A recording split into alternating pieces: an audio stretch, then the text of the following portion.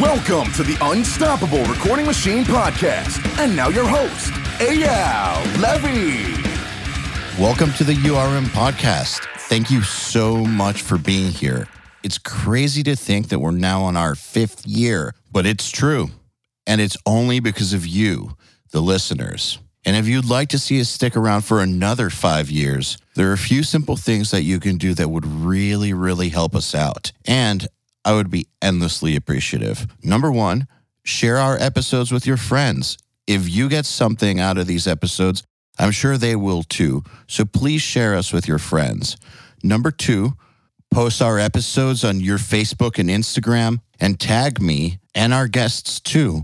My Instagram is at Eyal Levi URM Audio. And let me just let you know that we love seeing ourselves tagged in these posts. Who knows, we might even respond. And number 3, leave us reviews and 5 stars, please, anywhere you can. We especially love iTunes reviews. Once again, I want to thank you all for the years and years of loyalty. I just want you to know that we will never, ever charge you for this podcast, and I will always work as hard as possible to improve the episodes in every single way possible. All I ask in return is a share, post, and a tag. Now let's get on with it. Hello, everybody. Welcome to the URM Podcast. My guest today is someone who I've had on multiple times. Always a great time having him on, Mr. Ermin Hamidovic. He needs no introduction because you all know exactly who he is. So let's get to it. Ermin Hamidovic, welcome back to the URM Podcast. It's my absolute pleasure, Al. I love being here, and I think this is the 4th time we're doing this now, so we can't get enough of each other, it seems. I know. I miss you so much. Likewise, man. Likewise. I feel like you have some motivational journey to share with me in the crowd. I really want to hear more about that. What do you mean? Well, the fitness thing, man. I'm not really that regular on social media channels anymore, on account of what we spoke about last time with the blocked news feeds and everything, but you have a massive weight loss and muscle gain journey to talk about. Let's put it this way. 2020 has been weird for everybody, and I knew it was going to be weird because of my H1N1 PTSD. I just kind of called it super early and just made a decision that I'm going to come out of this awesome because it's going to last a long time. So why not take this time to do something nuts? I'd already been losing weight for a while, but slowly and surely, I guess the quote unquote healthy way to do it, which is super slow, gradual, reasonable, and sane. And as soon as lockdown started, I just decided to do it the insane way, which is all in and pretty fucking fast. And people say it's not sustainable, but I just think they don't want it bad enough because it fucking sucks. But it's probably the best decision I've ever made because along with that, I've found a renewed focus for everything else that I do too. So the main thing though was I didn't want to come out of lockdown worse because I had this theory, and I still have this theory, that people who take advantage of it are going to be the ones who hit the ground running when it's all over. Just because the world kind of seems to pause, it doesn't actually pause, and nothing's actually paused. Our lifestyles may have paused, but the competition for winning at life never pauses. And I think that regardless of what got fucked up for you, shit got fucked up for lots of people. The universe doesn't give a fuck. At some point, this lockdown is going to end, and the people who took the time to do something great with themselves are going to come out ahead, and that's for better or for worse. That's absolutely right, man. The glass can always be half full depending on how you see it. And we obviously know a lot of people in this industry that got the short end of the stick. The guys that... Sucks. Yeah, the guys that are oriented around the live scene. I mean, their entire livelihood just died overnight completely. Yes. So you have to find some way to repivot, some way to do something meaningful with that time. And I think the crafty guys, the ones that always make it work, they found ways to pivot. They always find ways to hit the ground running. Yeah, that's the thing. It sucks. I'm not trying to say it doesn't suck, and I empathize. Of course, it affects all of us, and it sucks to see friends lose their livelihoods. However, I've seen quite a few friends who relied on the live thing figure it out. So I've seen quite a few crew members figure it out too. they tend to be super proactive people. They were proactive before lockdown. See, that's the thing. It's the people who who were always getting it, I guess, getting after it and making shit happen. Those are the people who just kept on reinforcing that side of their personality once lockdown started. The people I know who just kind of like floated in the breeze might have had some like good fortune with their careers, like got good gigs, did a good job, but like maybe didn't show as much intent in their career, are the ones, sorry if you're listening and I'm offending you, but that's kind of what I've noticed, because it's hard to grow that in a time of crisis. You should probably try to grow that side of your personality in the good times so that when crisis hits, you just keep doing what you normally do.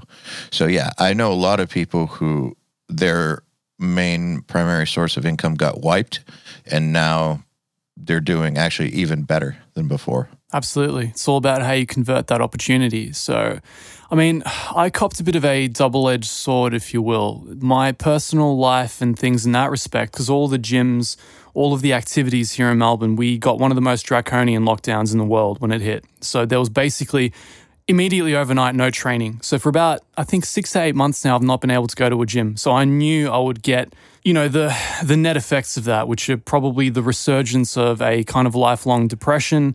I was going to get the physical kind of withdrawals of it, the fact that I would drop weight, the fact that I would feel weaker, I would feel worse day by day. And it became about creating a sort of a management psychology for myself, because I knew I would be stuck inside. I knew I'd be stuck in a less than ideal living situation at the time.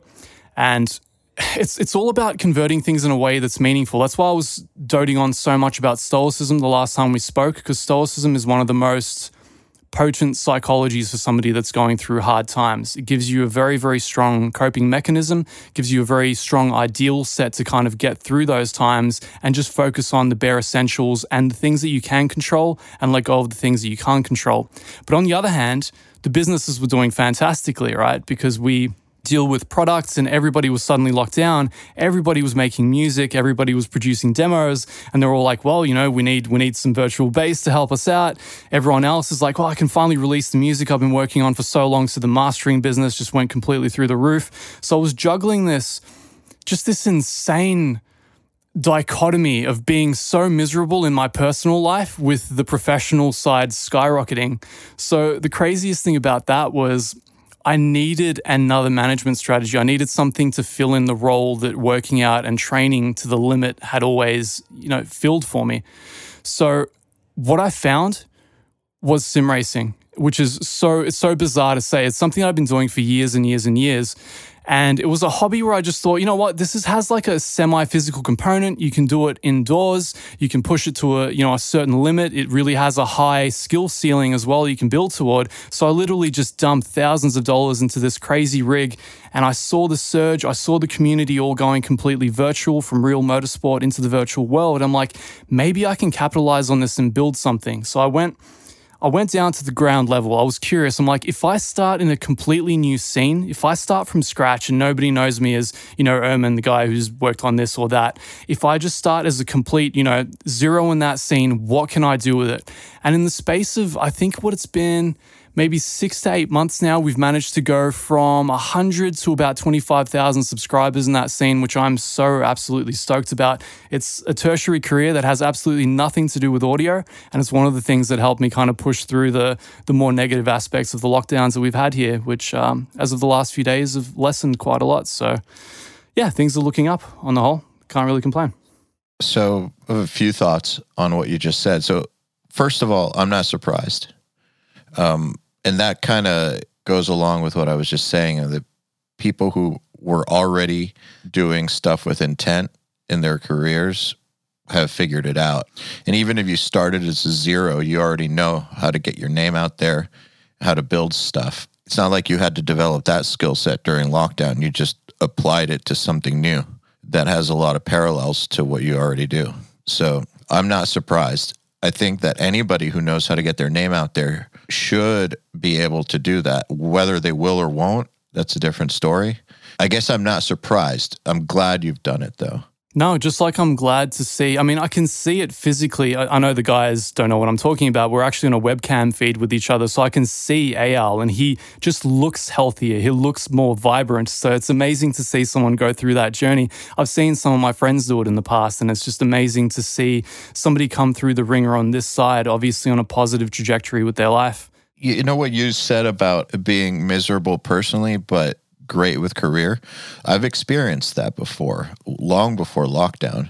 I guess my response is I get it, but I don't think lockdown should be blamed for that. That can happen at any point. Like I know I've had points where my career was exploding and I was miserable in my life and the world was moving as per normal. And like you said before, you have a tendency towards depression. So I would say that could happen at any point in time, regardless of the external factors. And so it's always important to keep it managed and to figure out what to do. And I think it's really, really smart that you figured out what to replace the working out with. It's interesting to me. I know quite a few people who worked out in gyms a lot before who felt that way. I guess because I hadn't worked out in gyms like you guys, I didn't feel like anything was missing.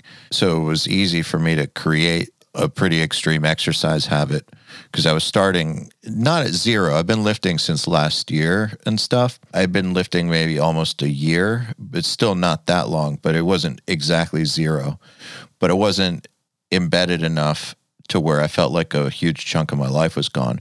So I could just build from somewhat scratch. So I built my gym at the house, and just everything I do is based on dumbbells and an elliptical and what I've got outside, and that's it. So I don't feel like anything's missing. That's a great idea as well. The longer I trained, the more I began to loathe the gym as an environment. So I have a bit of a duality when it comes to the fitness industry. When I started and I hit the ground running with that when I was 19 initially, you get co-opted by the lifestyle. You see all these massive jack dudes and all the hot chicks that are around them. And you're like, wow, what a lifestyle that is. These guys are like Superman and it's fantastic. When you dig past all that bullshit, most of those people are fucking miserable. They're so egocentric, they're so narcissistic, and there's no filling the void that kind of a psychology creates. No amount of muscle is enough. No amount of being attractive, no amount of having people, desire you is enough.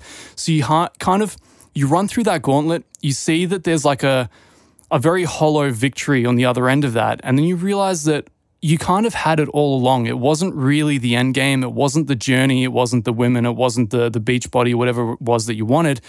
It was just the act of pushing yourself to excel every single day, pushing yourself to your physical failure points, and how you can co-opt and translate that to your day-to-day life or your career to advance yourself in all aspects of life. And that's one of the most powerful things that I got from that industry. And I knew that when that was pulled away from my day-to-day life, I would have to try to recreate it in something else. So a very large void got created, which in my sense was almost a positive, because there's no way I would have this new tertiary career unless that was taken out of my life. Firstly, I wouldn't have had the time, much less anything else, but I certainly wouldn't have had the need. And I think you need the need and you need the hunger in order to start something again from scratch. I think that's why the people that do things to the level that you do, to the level that Joel does, to the level that Joey does, they're so few and far between, because they don't really understand what it is that it takes, that sustained workload, that sustained hunger, not for weeks, not for months, not for years, but possibly decades to emerge in something. It's definitely decades. Yeah, I mean, it was for me. It was for me as well. I mean, it took emerging in my mid-30s to understand what that journey was all about. I really didn't understand what trajectory I was on until it eventually coagulated a couple of years ago, maybe when we did like Periphery 3 or Periphery 4, when it all came together and I was like, okay, I think this is what it was all about. Finally, the scope of my life is starting to make sense to me, So it's a crazy thing. Well, I can tell you about time, the level of time and energy things take, as far as I'm concerned. I feel like anything important you're going to do in your life is going to involve quite a bit of mental energy, especially if it's new. And so actually one thing that I decided to do this year was to not worry so much about new business pursuits, worried about the physical pursuit, because too much is too much. So I have this philosophy that you can do anything you want in life, but not at the same time. That's the key, not at the same time. And there's a bunch of business things that I have planned for next year, but that I consciously put on hold so that I could spend 6 hours a day on the physical transformation. I had to decide, basically. And so, like you just said, like you wouldn't have had the time before to develop this career. I think that the time factor is hugely important. And one thing that people early on in their careers get wrong, it takes maturity to figure it out, is trying to do too much and spreading themselves too thin. And call it the entrepreneur's curse. But I find it with like musicians and producers too, where either they try to learn too many different styles or try to do too many different things. Like I have to be great at recording, great at mixing, great at mastering, great at this, great at that, great at everything, rather than actually being great at something, one thing, and then moving on from there. It's very, very similar with entrepreneurship or really anything. So I've become very, very aware recently of the amount of energy things take. And so I try to do less things overall, but the things that I'm doing, try to do them way crazier, way more extreme. That tends to be working. We tend to wax lyrical about multitasking and getting all these things done at the same time, but the reality is that the human mind isn't wired that way. We're all serial taskers. We're like a CPU. You need to prioritize whatever tasks are being sent to us. So I completely understand. When you take on a new pursuit and it's a big pursuit and it's all encompassing and you have to devote a lot of yourself to it, there's no way you can maintain the same level of output in your other ventures. And I experienced the same thing this year. I had to pull back a lot from submission. After the release of Jimbase, I decided like, all right, cool, I can probably coast a little bit and develop on other things while my business partner worked behind the scenes on the nuts and bolts and the coding and all of that sort of stuff, which actually brings us to a really cool and positive segue, because I really didn't want to spend, an entire interview doting on the whole negatives of 2020 thing, because I'm sure that's been done to death by pretty much everybody else and everybody has their own sub story.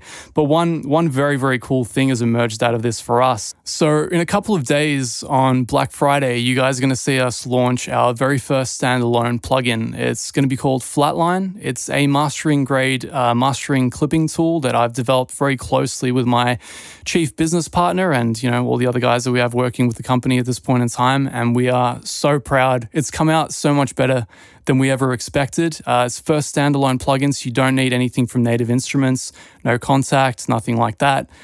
And very small footprint, very effective plugin. And you've actually heard it on a lot of my masters already from artists like Intervals, Pliny, and a bunch of others that I think are yet to release. So super stoked, man. Super stoked about that. Is it basically a tool that you kind of created for yourself that now has been developed to the point of being able to have it in use by other people too? It was primarily a proof of concept for us. That's how it began. So my business partner went, look, how far can we get if we stretch our legs out on our own? If we, leave behind the Kontakt platform and start to actually delve into the C++ and really get into the nuts and bolts of things, what can we actually do? And within a ridiculously short span of time, just because he's one of those gifted savant types, he had basically cobbled together a tool that was, I was in disbelief. I was running shootouts by myself against all my favorite limiting tools, all my favorite clipping methods. I had the same thing done by some of my colleagues like Thomas Johansson, Henry Good, fucking Mick Gordon as well. We're launching with Mick Gordon presets as well. Mick is in love with the plugin. I've heard of those guys. Occasionally, in passing. But I couldn't believe the level of feedback that we got from those guys, and they helped validate what we were doing. Because that charlatan curse you have, you're like, well, because I built this, obviously I'm biased and, I think it's far greater than it is. And after our first round of beta tests, we're getting back feedback going, this just obliterated my favorite limiter. It lives on all my mixes. It lives on my master bus. I use it all the time. I get what you're saying, but you should feel that way about your stuff. Like I feel that way about URM. I understand feeling like a charlatan. That's my bad side.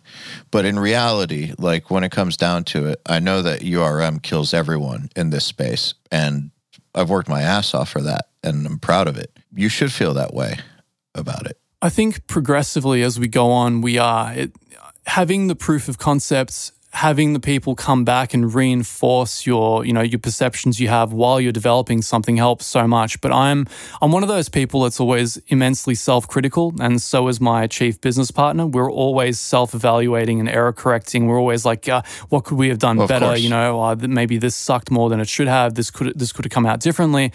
But having launched with such a airtight thing is absolutely unbelievable. And there are a few things in particular that really get me excited. So a lot of people that have followed what I've done in the past with the mixing guide and everything, you would know that I'm a sucker for workflow. I love simplicity. I love simple tools you can just pull up and get up and going. So Flatline is a tool that has essentially 3 or 4 main controls. I would say probably 3 that you even have to think about while you're mastering. So within the space of about 20 to 30 seconds, you can basically get a finished master going if your mix is balanced. And what I love about it more than anything is that Andrew put in all of this work getting the technicals locked in behind the scenes. So the thing that actually happens on this plugin that I've yet to see with any other, it syncs up to your monitor's refresh rate. So it's able to output at 144 FPS, 300 FPS. So it locks into whatever hertz cycle you're doing. And each frame is matched exactly to each hertz cycle on the monitor. So you're not going to get any stuttering. You're not going to get any lag. It's literally as something happens, as you hear it, the visual corresponds with it. It is the smoothest UI you've ever used, and it makes the process of using the plugin so joyful every single time I master a new plugin. I know to some of you that might sound insane because it has nothing to do with the audio aspect of it, but that audio-visual interplay, that tactile feedback is such a huge part of the mastering process to me. So 2 things. First of all, you should be also super critical of your own work. Let me just clarify. I don't think you should blindly think that your work's the shit. You should be super critical so that you earn the right to feel good about your stuff. I just wanted to clarify that because there's nothing worse than people that were super delusional about their own work. Second of all, that's super modern. I think that old school guys are going to make jokes about what you just said about you're playing a video game. But actually, I think that anyone who's been mixing since 2005 and on, or 2000 and on, especially people who are maybe 45 years and younger, have just grown up with visual being a part of how they mix. And so to take that seriously and to respect it, I think is super important and super modern. I think the first company I saw really respecting it at that level was FabFilter, and it's no... I was about to say. It's no small accident that Pro Q ended up becoming my go-to EQ, because it isn't just about the sound. It's like a visual spa. Yeah, exactly. I mean, it just soothes you. Working with it is so helpful, and the fact that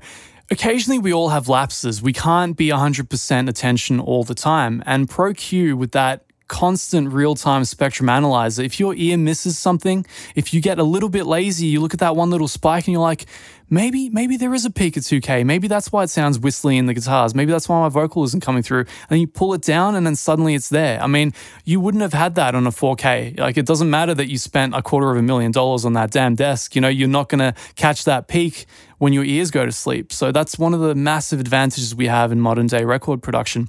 And also, the video gamer thing, man, I'm tired of that being a disparaging term with people. I'm not saying that you're doing that or anything, but it's just... I'm not. I'm telling you what an asshole would say. Oh, exactly, dude. I'm with you. An absolute asshole it would take to say something like that, because gaming is where... I've heard it before. I'm quoting an asshole, so... Wonderful. Well, I mean, I started off in the tournament shooter realm in the 90s. So Quake 1, Quake 2, Quake 3. When we got 60 FPS locked and I saw how fluid and smooth, how low the input lag with my mouse, how quickly I could frag my friends, man, I was all about that stuff. And as I've grown up and things have moved on, we've gotten 144 hertz monitors. I've learned that my eye could perceive way more frames than I ever realized, because we were always lied to. We were told that your eye could only ever see 30 frames per second, and anything more than that was just unnecessary. We know now that it's closer to 100 frames a second, right? And that's what we're aiming at with our plugins. So literally using Flatline is like playing a tournament shooter from the 2000s, or like playing freaking Doom Eternal or something. That was because we're all gamers, we're all nerds. We want that lock-in sensation. We want it to be fun. We want it to feel like music is something engaging and isn't just, a chore to work on. So to me, that kind of thing is a massive, massive element to record production. Well, when you have lag, it takes you out of the moment. It totally takes you out of the moment. Even down to when I'm doing a nail the mix and there's lag between me, the person talking and their mouse moving on the screen, even that makes it harder for me to talk to them and keep up. I actually think that if there's anything extra we have to think about, like compensation for lag or whatever, anything extra that makes our brain have to process things takes away from our ability to focus and give our all to what it is that we're doing at that point in time. These are all very 21st century problems as well, aren't they? Because so much more frequently... Well, it's where we live. Yeah, well, exactly. Well, so much more of our interaction is happening through, laggy means. I mean, obviously, in prior times, there's no way you and I could have had this near real-time conversation across the ocean, basically on completely opposite sides of the planet. But it's becoming so much more so the norm. And everything we can do to reduce that lag, to increase the fidelity between what we see, to actually replicate that sensation of us talking to one another face to face, it helps facilitate that conversation. I think it helps also convey meaning, because so much of meaning is nonverbal. And it's one of the hardest things to convey in these podcasts is sometimes nuance gets misinterpreted. You don't get to see a certain tick or a facial expression that someone makes. I think the same thing relates to plugins as well, because for so long I've been using these software rendered 10 FPS things where like you can see the interpolation of the knob position. It's just like moving a centimeter at a time. And I'm like, come on, guys, surely we can do better than this. Like I've seen like interactive tools on web browsers that have better UIs than this. So for us to actually make the jump, do it all vector-based, completely offloaded onto the GPU, mind you. So the CPU footprint is next to nothing in the plugin. It's all literally running off the graphics card. Graphics cards being insanely powerful, as I'm sure some of the geekier crew know now with the NVIDIA 30 series and stuff coming out. So it was the perfect playground for us to unite so many of our passions and things that we wanted to see in a plugin and actually put it out as a product. So, you know what? The more I talk about this, the more I feel like I'm just talking up something that it can never live up to. So I sincerely hope that you guys enjoy it as much as I have. But at the very least, you can actually hear it in a lot of my latest work. I don't know if the new Pliny is going to be out by then. The new Intervals most certainly will be. I hope Josh's Silosis stuff will be as well. But it's already been tried and tested. And man, I'm so goddamn proud of what the team has done, and so proud to be a part of such a very, very hungry and talented and motivated team that can pick up the slack when I decide to go off and become like a quasi YouTube streamer.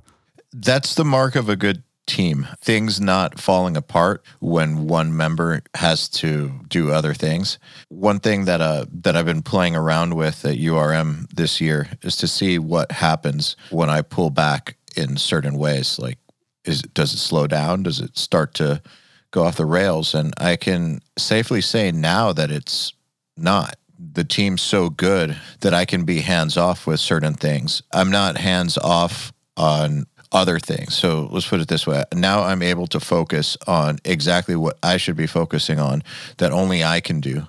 Whereas before, I had to focus on things that other people could do, but I just knew how to do better. Or I was the only person who knew how, but I could have been replaced by somebody else doing it. And then there's certain things that only I can do, like the people I book on there. That's my contacts and stuff. So that's the kind of stuff I should be doing. I shouldn't be installing courses, for instance.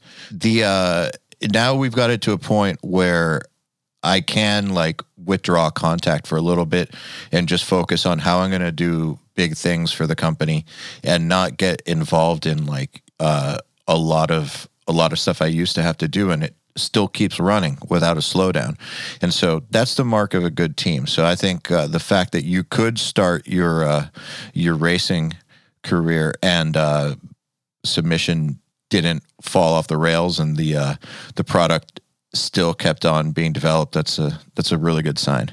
100%. I think the more an enterprise grows, the more you find that people become intrinsically more role-based. If you want it to actually function well, it becomes like any partnership, like any tribe, it has to be role-based in order to function efficiently. And eventually everybody sinks into their place, and anybody that doesn't have a place very quickly falls out and begins to understand that maybe they need to start pulling their slack more or leave the enterprise and start something else. Luckily for us, all the people that are part of this enterprise have very astutely found their role, and much like yourself, I think over time I've come to realize that my role in it is more to create opportunity, to create contacts, to facilitate the logistics of what we're doing rather than the technicals. As much as I am, I guess, mostly a consultant on the technical aspects. I'm not the guy that codes it himself, but I can give them very visceral feedback. It's almost like the way that a race car driver would interact with a race engineer. You know, you do a couple of laps on the test session, you come back to the pits and you're like, hey, look,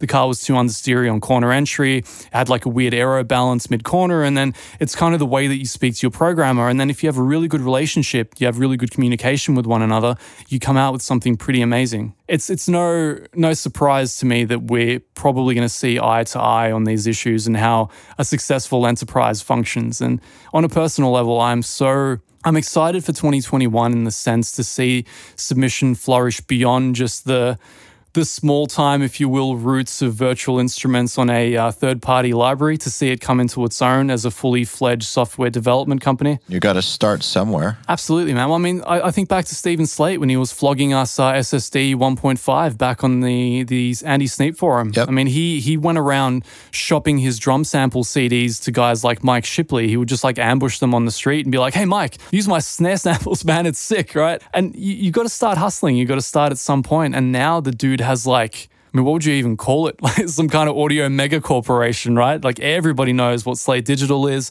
hardware interfaces, software, virtual mics, all like he's everywhere. But I still remember the early days. And the funny thing, I guess, about coming into your 30s is that it always feels like yesterday. You think upon like the very first days, the early days, and to you, it's like, that wasn't that long ago. And then you really think about it and you're like, no, that was 15 years ago. A lot of the people who listen to the stuff that I make were just being born around then. So that gets pretty crazy when you put it in those terms. Yeah, this is the kind of stuff that should be happening right now. If it wasn't happening, I'd be worried. With how long you've been around, you should be taking these kinds of steps. You know, in the life of a plugin company or a virtual instrument making company, you would expect at some point, if things are going well, that they would move off of a platform like Kontakt and do their own thing. I think it's awesome because that means things are going well. I feel like if you were to stay there forever, that would be concerning.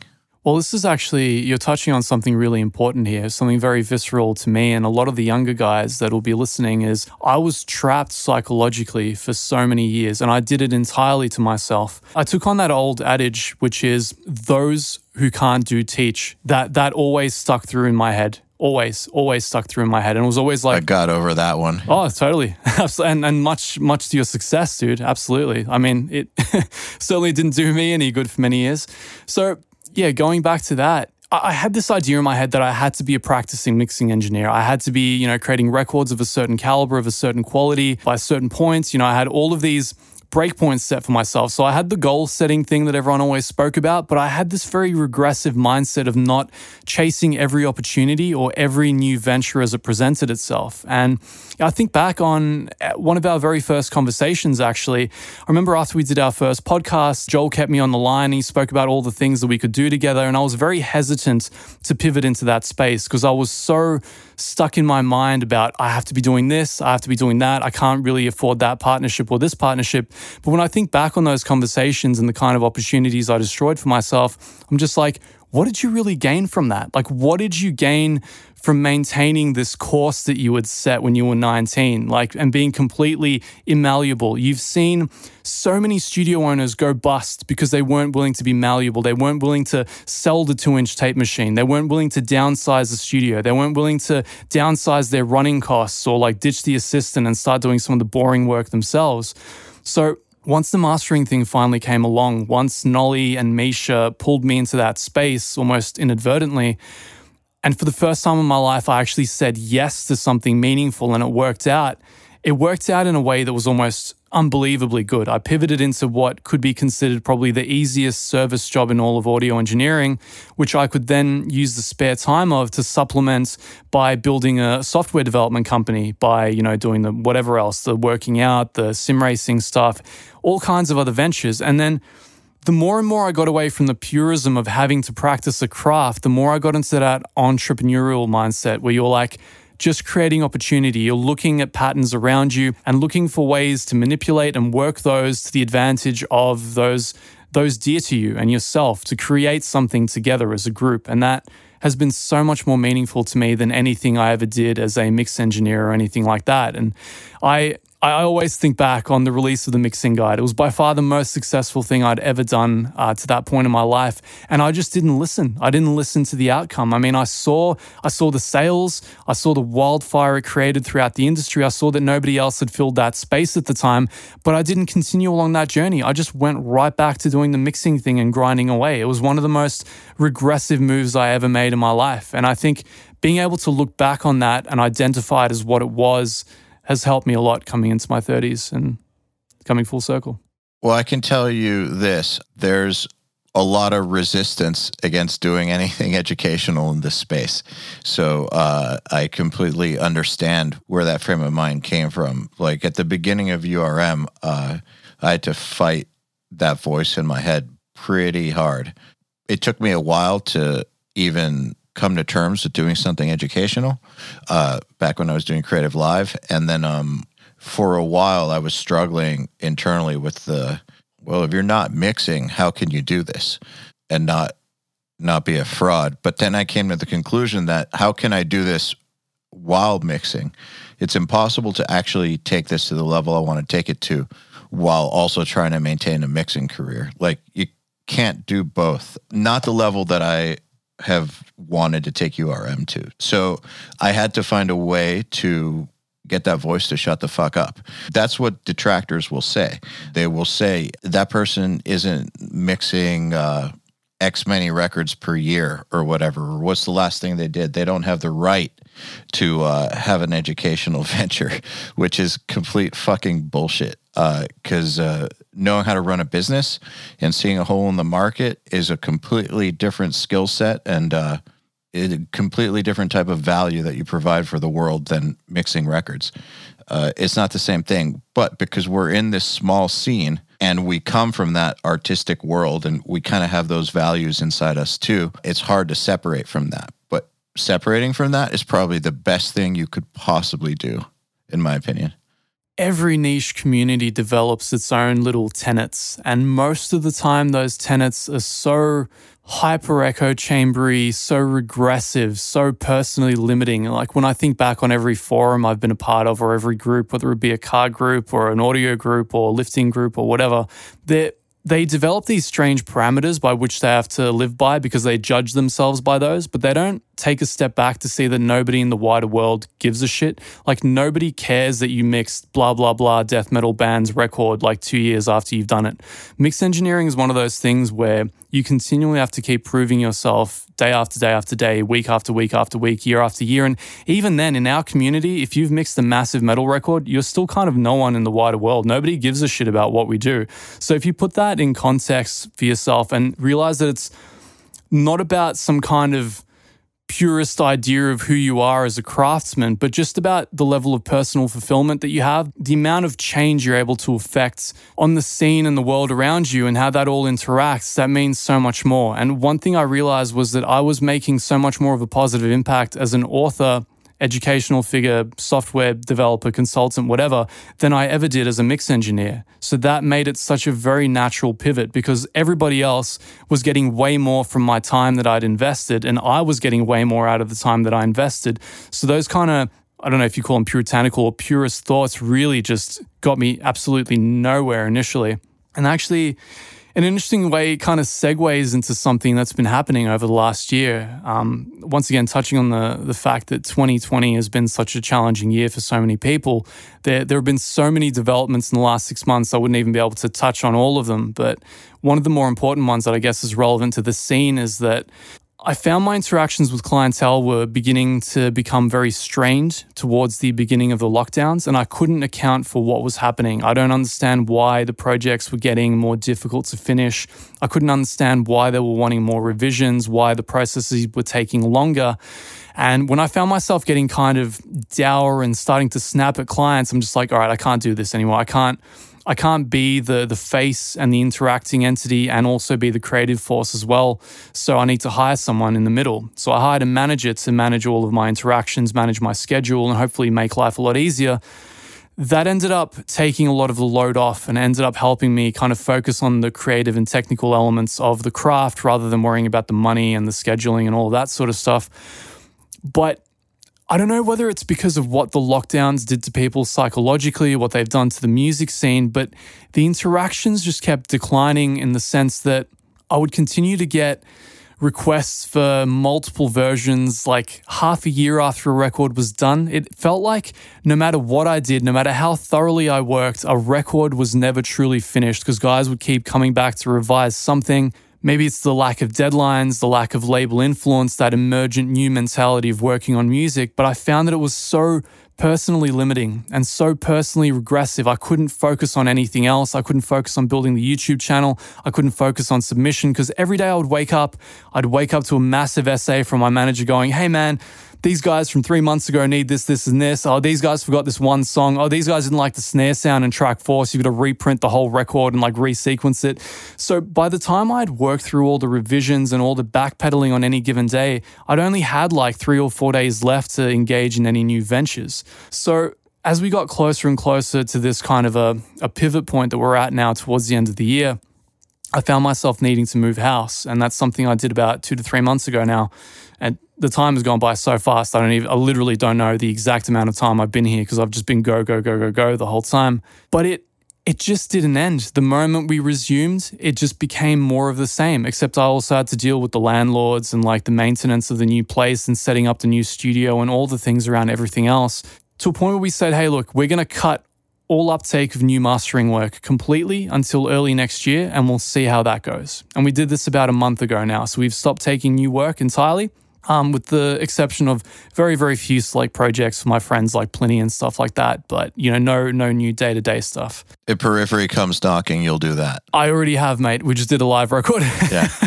Okay, there you go. They actually just came through with a... Case in point. Yeah, well, they just came through with one of the aforementioned revision requests like well after the record was done for a month. So this actually ties in very viscerally to all of it. So what I meant to say is that even though we cut all uptake of new work, I'm still here revising to this day. I spent the first half of today when I should have been, writing the manual for Flatline, getting all the assets to our videographer, getting all of that tied in with our influencer partners and stuff. I'm here issuing revisions for a band I should have been finished with 6 months ago. And this isn't Periphery, by the way. It's just, somebody else. But this has been an ongoing thing. And I realized that this is never going to end. If I continue operating the way that I operate, they're continually going to keep eating into my time like this. And they probably don't mean to. They probably don't have ill intentions, but I'm always at the brunt of their lack of preparedness. I'm always... Dude, it's not just them. It's you not being willing to put up with that anymore. I don't think that this is unique to 2020. I was feeling this in 2013, 12. That feeling started to build. And then by 2014, I was starting to lose my patience with clients for being unprepared. And like I didn't have it in me anymore to put up with the normal stuff that all my producer friends put up with. So I think, honestly, it means that you're ready to do other things because you just don't have it in you anymore to put up with that shit. Because that shit's not going to change. And it also hasn't changed. It's been that way forever. I think probably you've gotten involved in other things that actually move more efficiently. And coming back to how dealing with bands is, probably it doesn't sit right with you. And the more successful your other ventures get, the more bullshit it seems to deal with this kind of stuff. I think it becomes very difficult to account for that time that you spend after a while. Yep. Especially when you have things going that are very respectful of your time and profitable. If it's your everything, I mean, if you're just a tracking engineer, a live engineer, a mix engineer, mastering engineer, and that's what you do, like 12 hours a day, it makes perfect sense. You're going to spend 2 hours a day answering emails, corresponding with your clients, forming strong relationships. You can be doing like 2 hours of revisions a day, and then you start your new projects and, issue out however many records you work on in a day. But when you're managing 4 different ventures at the same time, and all you can think about is like, these motherfuckers, a fucking third revision, and like, I've got 3 business partners waiting for me to like supply this document they need to launch a new product. You feel beholden to other people, right? It isn't just your time that's being wasted. It's like a categorical domino effect where they basically start to topple every other venture that you're doing. I may get resentful of it, but it's the clients don't mean ill. They're always going to be at a particular point of preparedness. They're at a particular place psychologically or at a particular point of professionalism. It doesn't necessarily mean that they mean you bad. It's just that they aren't there. They're not ready and they don't know what they need to supply, and they perhaps haven't gone through the process enough times to understand how to have a smooth working relationship with the audio professionals that they outsource work to. You can't really hold that against them. But when you get to that point as the operator, that is historically when I've recalled major pivots in my life happening. So I guess this is a way for me to say that I think I may be soft quitting day-to-day mastering, much as I did with mixing, whatever it was 2 years ago now. That was one of the best things I ever did, by the way. My income tripled within the space of 6 months. I think my stress Congrats. My stress levels went down to a third at the same time. And now I'm seeing mastering being a similar kind of impediment where it's like I can't justify the amount of time being spent on this, and I think it would be far better spent on other things. That's not to say that I'll never master a record again, but my manager will be a lot more stringent in what he lets through, what we accept, what we're willing to work on, and what we're willing to spend time on. I want to make sure that it's something I'm behind creatively, that I can connect with the artist and that we can do each other justice. I know they're going to respect my time as much as I respect their time and their craft. I think that just ends up being a better relationship for everybody involved. Yeah, though it's interesting, like I know people obviously who only want to do mastering or only want to do mixing or production or whatever, and they're cool to do 16 hours a day, 6 or 7 days a week, and they're cool with all the revisions. I mean, they might get frustrated sometimes, but they don't get to that resentful point because that's what they want to be doing. And so the fact that they're doing that makes them happy. And they just view those tweaks and all that as part of the job, maybe a part of the job that they don't like as much, but it's just part of the gig. But it sounds to me like you can't justify that anymore. That's how I was getting.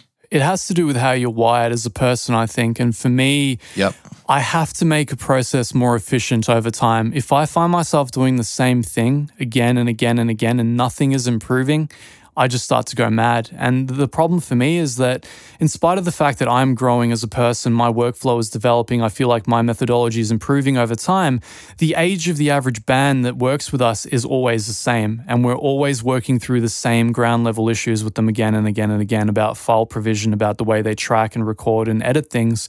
And that is in no way a knock to them. There's always going to be guys at all levels doing that stuff. But at a given point, I don't think I can justify it anymore. And it was actually, going back 8 years now, one of the reasons that I wrote the Systematic Mixing Guide. It was because I was tired of answering the same mixing-related questions again and again and again. I'm like, if I have it in a book, I can just link the guide to the book and then everyone can have those answers.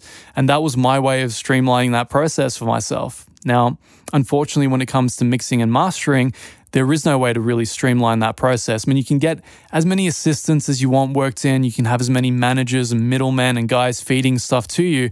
Unless you're at that point where CLA is at, he just boots up the console, mixes like the track in 2 hours and says, all right, motherfuckers, you get one phone call. I don't care if it's like 3 a.m. in Australia. You get 5 minutes for revisions and that's it. Your record is done. So unless you get to that point, you can't really get the level of streamlining that I think I would want in the end game. And for me, I think it was about accepting that role in the industry either no longer exists or is so far out of my reach that it's basically pointless to aim for anymore. So I think there's a certain serenity in that acceptance to understand what you can affect and what you can't affect. Again, looping back to the Stoicism, which helped me accept and make so much peace with so many aspects of my life. This included, of course, the idea that going into the future, I mean, I'm not just going to wake up to revisions. I'm not just going to be dealing with clients and answering emails. I'm going to be looking for opportunity. I'm going to be networking with new people, hiring new people, working out ways to feature our products, promote them, new angles, new ways to reach more people. Because I think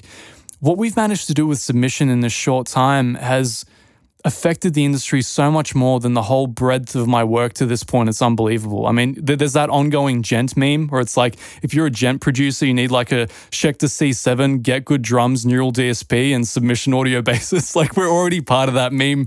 So to me, that's basically the metal industry end game of what you can be doing as a software developer. Becoming a meme. Yeah. Isn't that what we all really want at the end of the day? Become a meme for all of 5 minutes?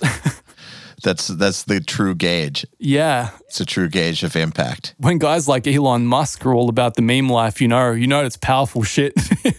Well, actually, I actually do think that if you make it into a meme, it is a measure of how much you've impacted other people, because memes are, by their nature, viral and impact lots of people. But one thing that I definitely think about, I did think about too when I started doing the educational stuff, was I realized very quickly that my Creative Live classes were doing more. Were basically creating a greater impact than anything I had done before that. More than my band, more than the productions I had worked on, whether I was producing or assisting. Like it was just bigger, and there's nothing I could do about that. And all I ever wanted to do was something that made an impact. So when I realized that that's what was doing it and not what I had originally thought would do it, I was sold, basically.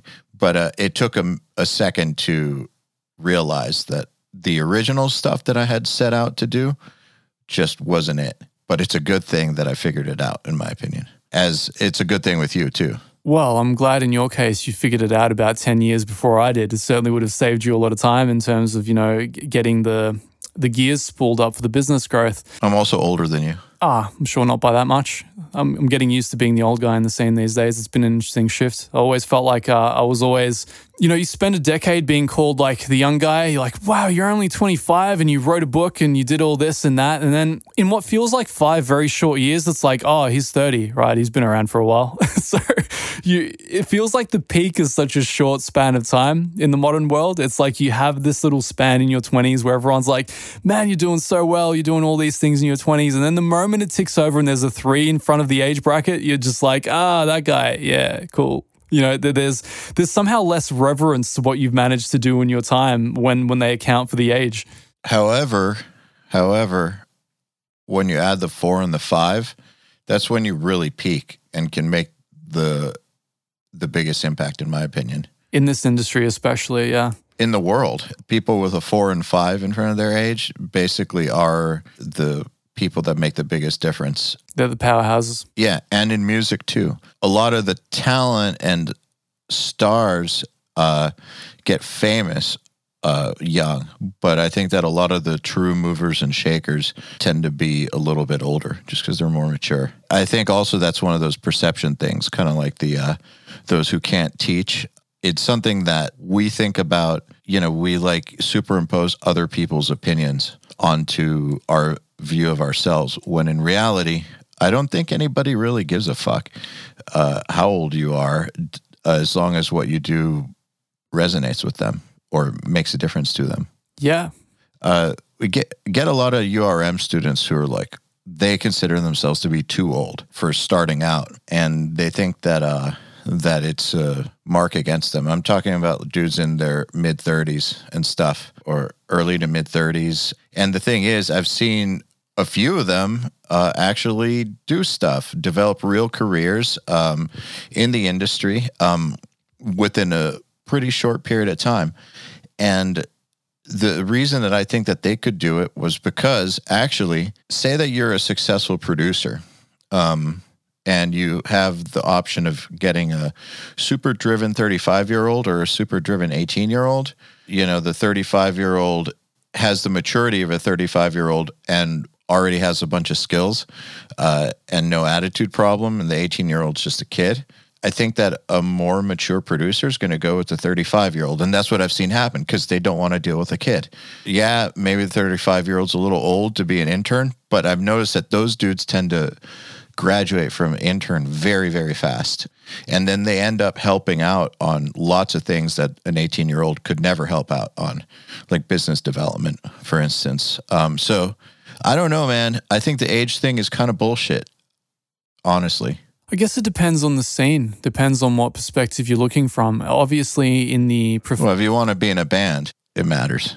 Yeah, that's exactly where I was going to go. I mean, if you want to be the next pop star, then you're pretty much screwed if there's a 3 at least in front of your name, in front of your age bracket. Yes. But that's just one of those industries. They're youth obsessed, much as the movie industry is these days. Yeah, but if you want to be a pop star, you're pretty much screwed anyways. Yeah, period. Because your chances of success are basically zero. Exactly. But it's one of those things you see generationally. We've developed a bizarre youth focus over the decades. If you go back to old movies, especially if you look at, like, let's say the old Star Trek TV show or movies, I mean, the average age of the guys on there are like mid-40s at least, right? And now the cast all consists of like early to mid 20-year-olds. It's very, very bizarre the way that it's shifted. And I think we've lost a certain maturity because of it. We're trying to express all of these storylines which are so angsty and driven by the modern day politics of it all, that we've lost that timeless factor. You know, those age-old realizations and nuggets of wisdom that come about from a person that only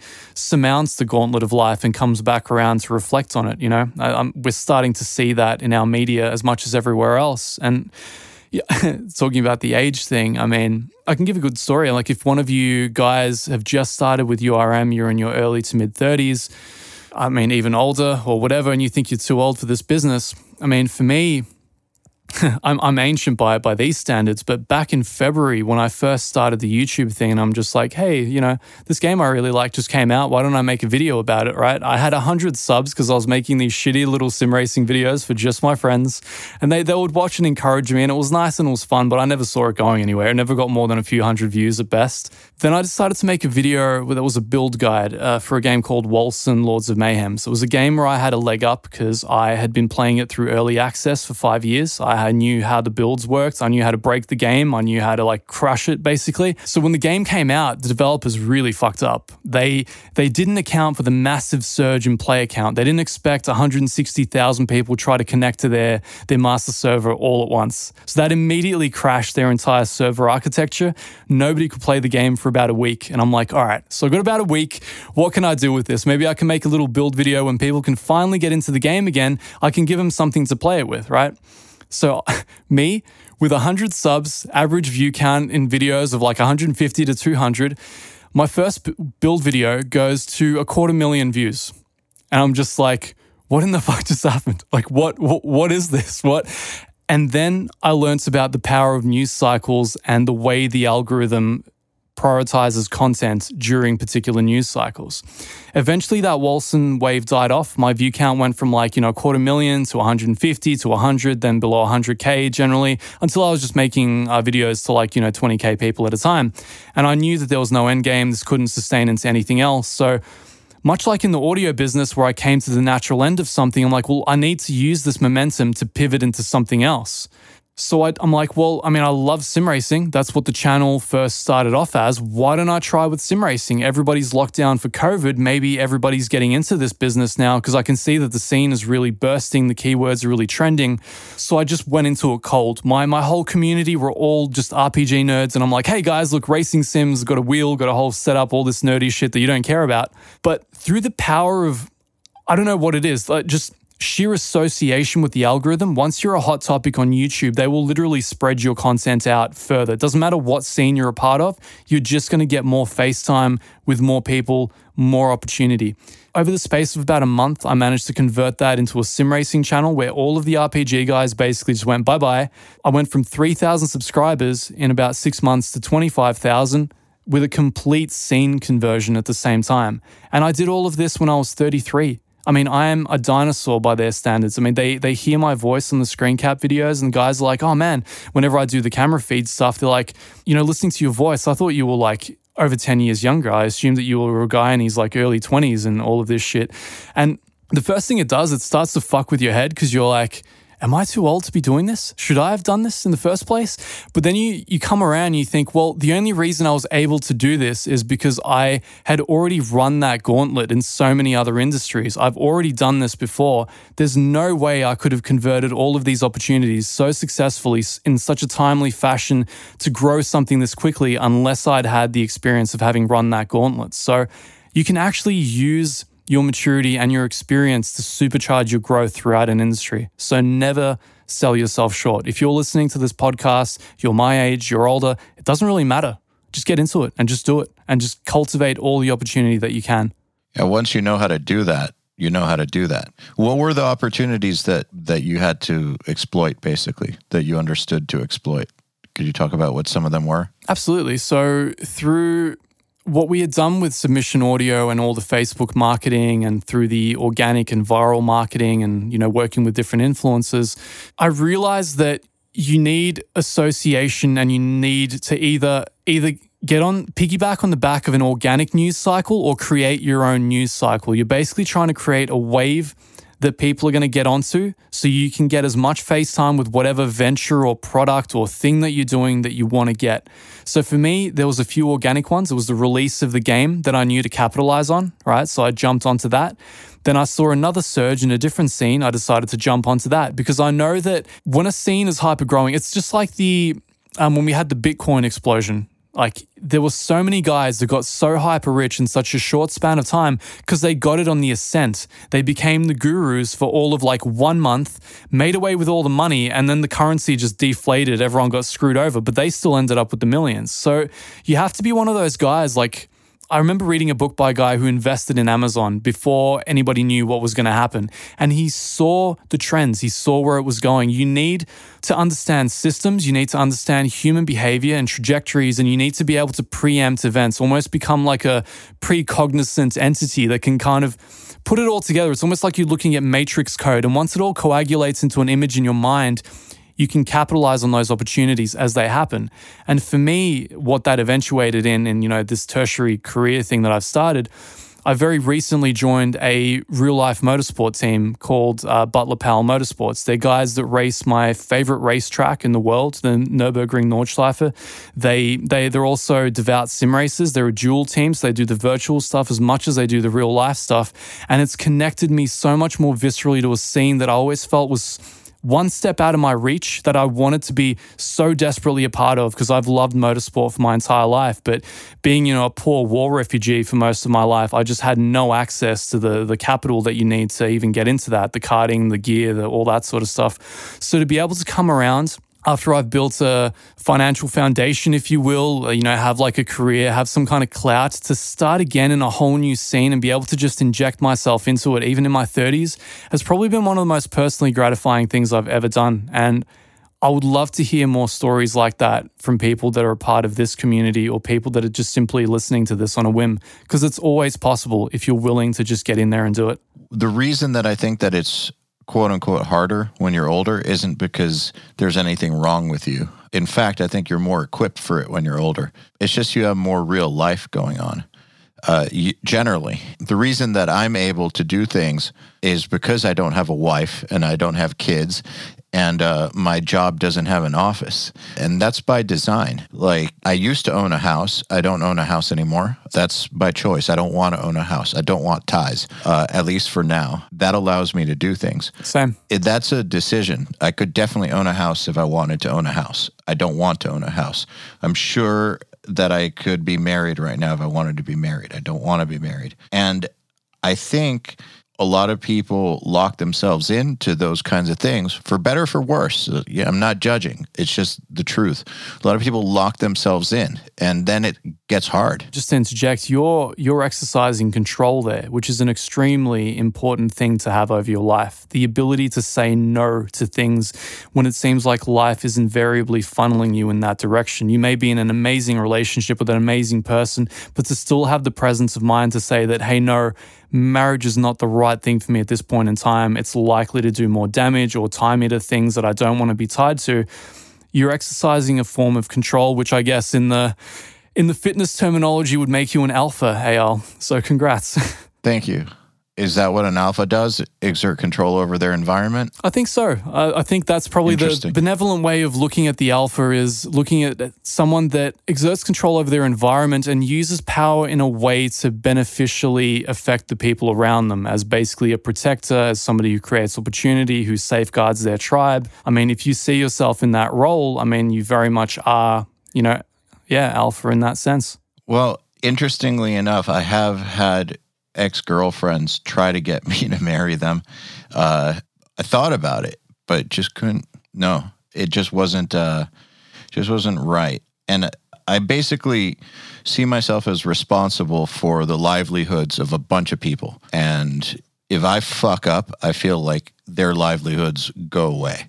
So I kind of carry that, but I like carrying that. As a matter of fact, I feel most myself in this situation. This is like, I didn't feel like myself really when I was in a band, for instance, and we were like 2nd out of 5 on a tour or whatever, or, you know, just doing our thing. Like it didn't feel like me. And then in the production role, didn't feel like me.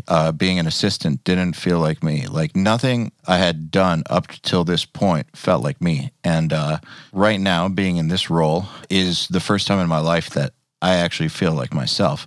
Now, what I think is important about that, where this is relevant for listeners here, is whatever it is that you're going for in life, you don't have to go for the same things that other people are going for, but it is important, I think, to be honest with yourself about how you're best utilized, what you do that makes the most impact on other people, what actually brings value to them, and what you feel like yourself doing. So like earlier in our conversation, we're talking about not having the patience anymore for dealing with endless mix revisions or whatever. That's because of how we're wired. If you're listening to this and that's what you want to do with your life, mix for a living, and you have the patience for that, that's great. You shouldn't feel like you need to start 8 businesses just because we're talking about doing that. Need to make that clear. There's a lot of great people who mix for a living who have been on this podcast.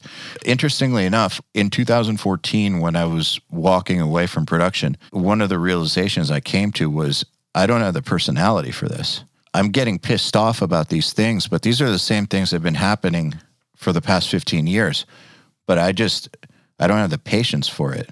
This is turning me into that guy. It's bringing out the worst parts of me. Yes. I don't like who I'm becoming. That is the world speaking to you. And it's so good that you had the presence of mind to listen to that and actually make the right decisions. I think back on one very specific moment earlier this year. I remember I laughed so hard when I had this experience because it happened in such a short frame of time and it was so consequential to my life. It was the last mix job that I did. It was a complete disaster. How so? Well, so I worked with a bunch of guys who were very, very cool. Very cool bunch of guys. Came down and track with me and everything. We got everything finished. And I hit a bit of a stumbling block. I think my life started going down the toilet in a personal sense in a really bad way. I had some deaths in the family. I was doing a lot of traveling and all that sort of stuff was going on.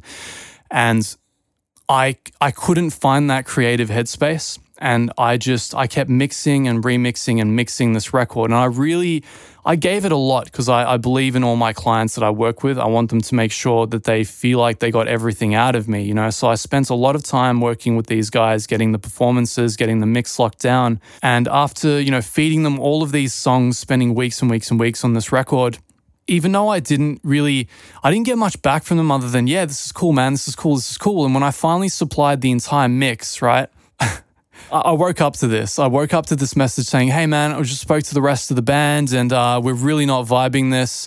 You know, the vocals sound like they're unmixed. And the way that they were presenting it sounded like what I had done was unsalvageable, or it was so far gone that I had to start again from scratch. And in the back of my mind, I'm like, is this really where I am after like 15 years of having done this? Like, I'm working at a discounted rate to accommodate these guys at half my regular rates. You know, I've supplied all of this stuff, gone above and beyond with the amount of time I've spent. And this is the message I've gotten back. And I'm like, God damn, this is the most bizarre thing I've ever run into. But that isn't the story, right? The story is that just after I've run this, I'm just sitting there. I'm just like staring at the ceiling, wondering what's going on with my life. I get a phone call. And I answer the phone call. On the other end is Mick Gordon.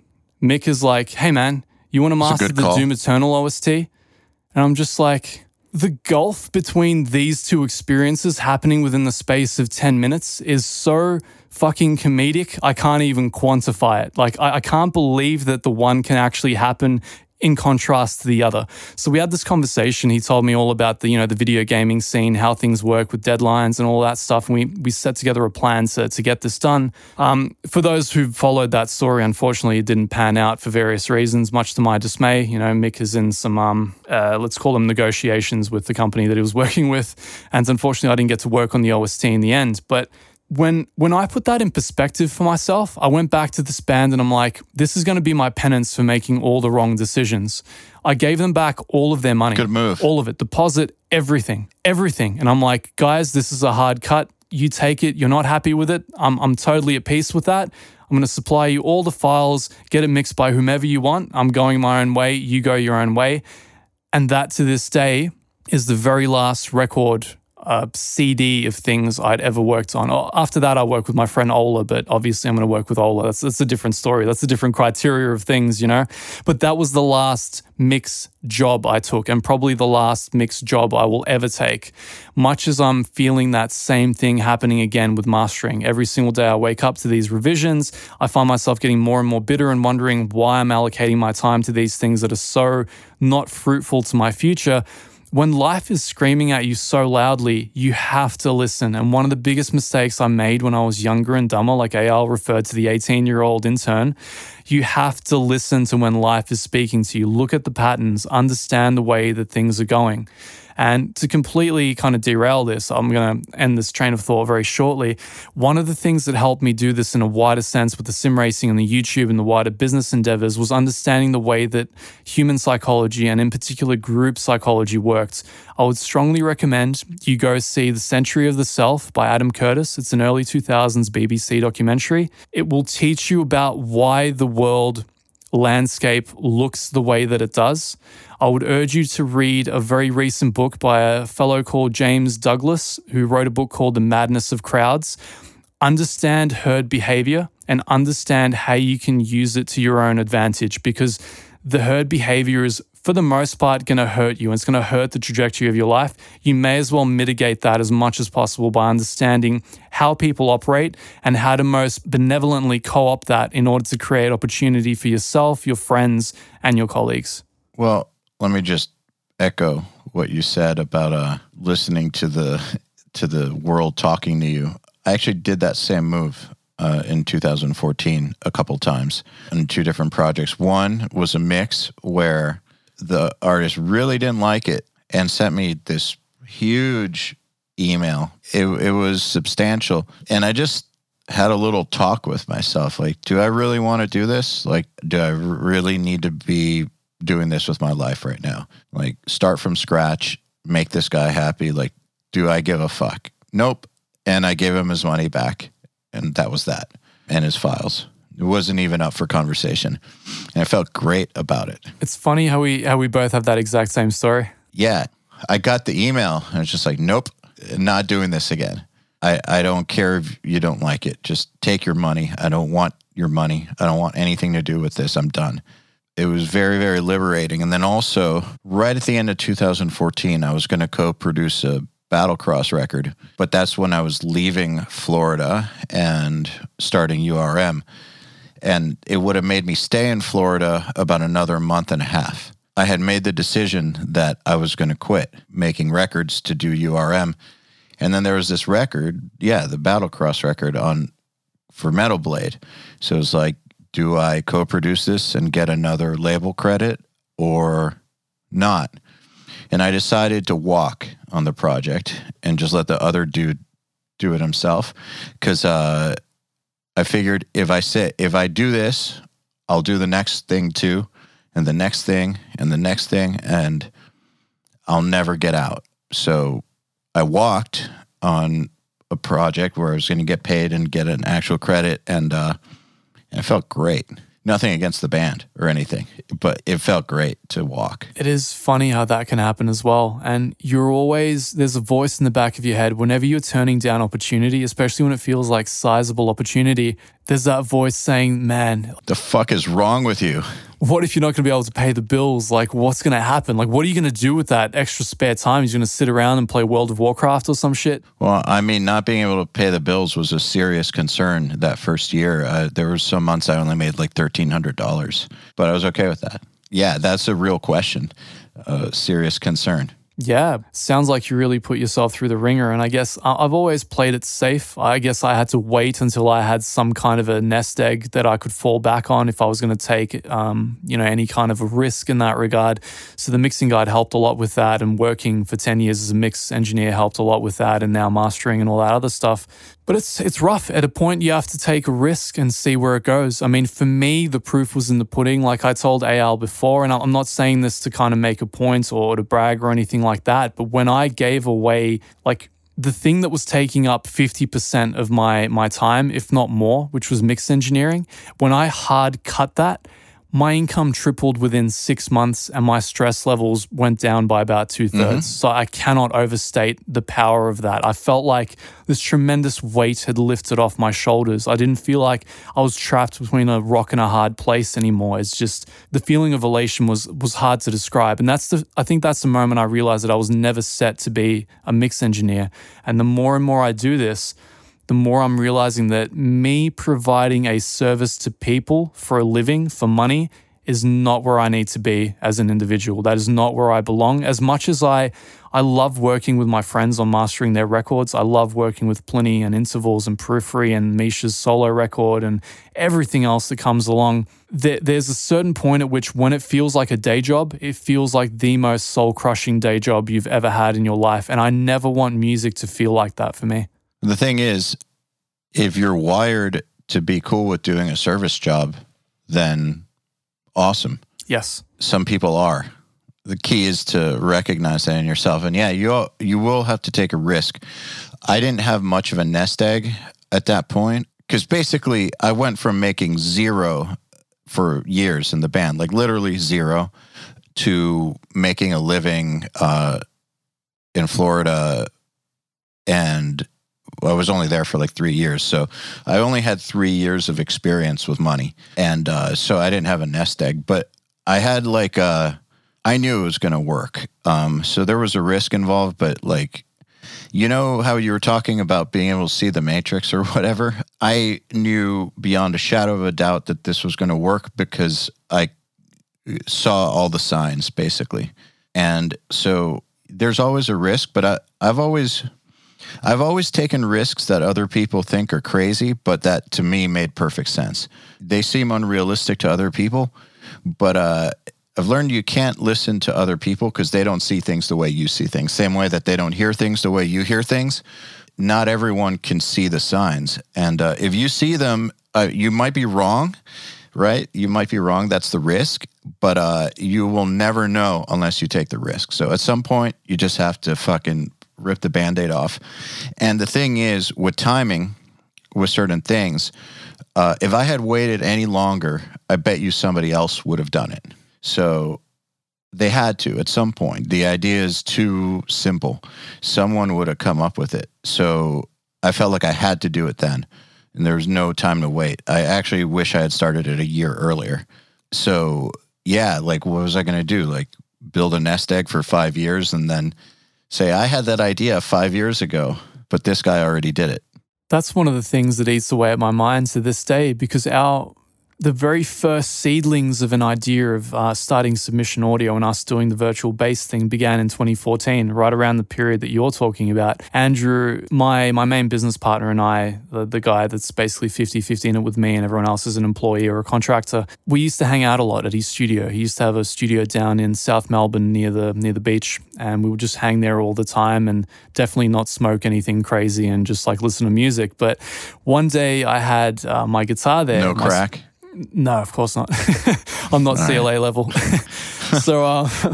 So yeah, I had the Spectre there, the bass guitar, and we're just like remarking on how great that thing sounded and how we wish that all of our clients would like bring in instruments like that, how much easier life would be, because I was working with a band then called Elm Street, my last big record where the guys spent big money. We recorded everything 90s style, man, directly into the amp, no DIs, no crazy editing, just like the take is the take, the tone is the tone, the drums are the drums, you commit, right? And he was like, hey, you heard this thing called Zombass? And he plays it and he's just like, yeah, it's not great, but this is what people are doing now. They're programming bass. I'm like, that's ridiculous, man. Who would ever want to do that? Is that the one that had the crazy bad intonation? I think so. All I know is realizing at the time that like every third note was duplicated fakely. So they were just like stretching everything and like only recording every like third or fourth note and just like shifting all around to do less work for the actual sampling process. So I heard this and I'm like, yeah, I mean, I don't see this taking off, Andrew. And he's just like, look, just bear with me. Just plug in. Let's record super hard velocity layers of every note down to da-da-da, right? Down to the like drop chord tunings or whatever, right? So he just had me play downstrokes as hard as I could, get all the clank and all the like vibe and the buzz from the frets. And he compiled it together into this super basic contact instrument.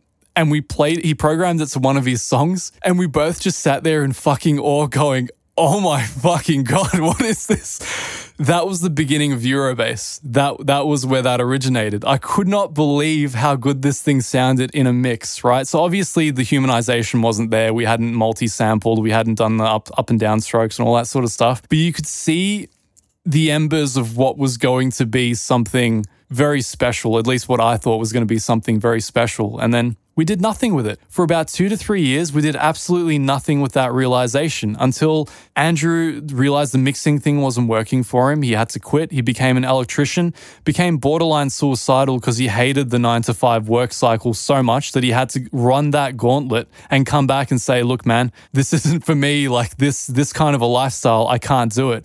And only after he had that experience was he really ready to go in 100% on a new company. And I knew at that point that he had no other choice and we had to go after it. So I had to give him a really good proof of concept that this could work. And that was the very first Eurobass thing. Obviously, I mean, it's a bit of history now. I mean, that did really, really well. Everybody in the scene kind of, not everybody, but a lot of people in the scene took to it. They responded really, really well. We followed it up with Eurobass 2 for free, which I felt really passionately about because that reflected the ethic and the workload and the quality that we actually wanted to be selling at that price point. And then everybody was super happy about that. And it became a legitimate business from that point on. And I guess here we are a couple of years later, foraying into our very first standalone plugin come, I guess, a day or two from when this is going to go live, Black Friday. So, man, I mean, what's to say? Well, that's great. By the way, I don't think that that's such a bad thing that you guys had the idea in 2014 and it took a few years. Like he wasn't ready. I know that he wasn't ready mentally to do it. You got to be at the right point. Me deciding to quit and do URM, like I had already been doing the audio education thing for a few years, and I had been looking for a way out of my situation in Florida for years. I got to Florida January 2011, and by January 2012, I was looking for a way out. I needed to get the fuck out of that place. And anyone who knows me from that time period knows that early on, I was already looking for a way out. Long before things went awry there, I was looking for a way out. And I found it through the Creative Live thing, but the Creative Live thing didn't start till 2013, early-ish, and it took a while to develop the ideas. And so just saying, like, you having the idea in 2014 and it taking a little bit, that's okay. That's how it normally goes. I'd be more surprised if you guys went all the way on the first go-around. It takes a while for things to sink in and for people to realize that it's something they actually want to try. Yeah, I think there would have been something to have been said about doing it that early. It would have been very much like the mixing guide in the sense that there would have been no real competition in the space back then. So whatever we released would have de facto become the go-to thing. Whereas coming back to it 4 years later, we had to battle a lot harder to kind of get through what was already entrenched, in that space. And now obviously we have far larger competitors coming into that space. And I'm so excited about our answer to those products. I mean, I can't speak about anything yet, but my God, if you guys know what's been happening behind the scenes for last year, see, when I speak about this stuff, I get so excited. I don't get excited when I talk about new mastering clients in the same way. And that's one of the giveaways, I think, that it's time, it's time for the next step. It's time to move on to what really gets you going, what makes you passionate. Like, I don't think we were recording when we spoke about this, but to the guys that don't know, I'm doing this insane 24-hour endurance sim race. That is insane. It's 12 it's 12 o'clock UTC on Saturday. So the race begins at 12 noon German time and ends at 12 noon German time. Begins on Saturday, ends on Saturday, much as the real race. So what we're doing is the 24 hours of Nürburgring, which is my favorite endurance race in the whole world. Like I watch it every single year. I watch the onboard cams. I leave it on for an entire day, literally just the dashboard of a car as it goes around a track again and again and again and again for 24 hours. And to be even a virtual part of that is going to be so exciting. And to those who are actually even marginally interested, I'll actually be streaming this on my YouTube channel. So if you just type my name into YouTube, subscribe to Ermin Hamidovic, I will be streaming there as long as they'll allow me to stream there. And you'll basically just see the onboard footage of our car and the team chatter as I think there's going to be 5 of us, 5 drivers sharing stints as we make our way around the virtual Nürburgring Nordschleife for 24 hours, across very different time zones. So, strange times, right? That is pretty nuts. I've heard of doing races like that in real life, like running with teams, like where you run for 3 hours and then somebody else runs for 3 hours. Endurance marathons, yeah. I think every insane discipline has endurance events like that. The motorsport aspect is absolutely insane. It isn't anywhere near as popular as Formula One is, so many people don't actually realize it exists. They don't understand the world of GT racing. And to those that don't, there's basically three main endurance events in the world, 3 that are revered, and they're all extremely close to one another. The first one is in Spa-Francorchamps in Belgium. It's one of the most famous racetracks on the planet. They do the 24 hours of Spa. There's the 24 hours of Nürburgring, which is 2 hours, I think, east of Belgium. It's a place that I hung around in last year and really wanted to go back to earlier this year, but unfortunately the COVID thing kicked in. So 2 racetracks within 2 hours of each other host 2 of the most important endurance racing events in the world. And the third is the one that everybody knows, the 24 hours of Le Mans, which takes place in France. And that's the one that basically epitomizes what endurance racing is. There's actually a series coming out from Porsche about Michael Fassbender taking part in one of their teams in this course, because what all the rich guys inevitably do, they either become gentleman drivers that either support a team and just do endurance racing, or they start their own team and start hiring drivers and becoming a part of it. It seems like... Or they go falconing. Yeah, all that. Yeah. But it seems like I think of them as the alpha guys, the ones that are just the speed demons, the ones that are just looking for that next thrill. They always just end up, once they become multimillionaires or billionaires, they always end up in real life motorsport, just kind of pissing away their money on these endurance racing events, because it's almost like the natural resting point for a middle-aged dude that's done well with the first part of his life. To give you an idea, what's his name? They used to call him McDreamy from Grey's Anatomy. I forget what I know who you're talking about. Yeah. So I forget his name, but that dude is a bona fide GT3 driver, has been for many years.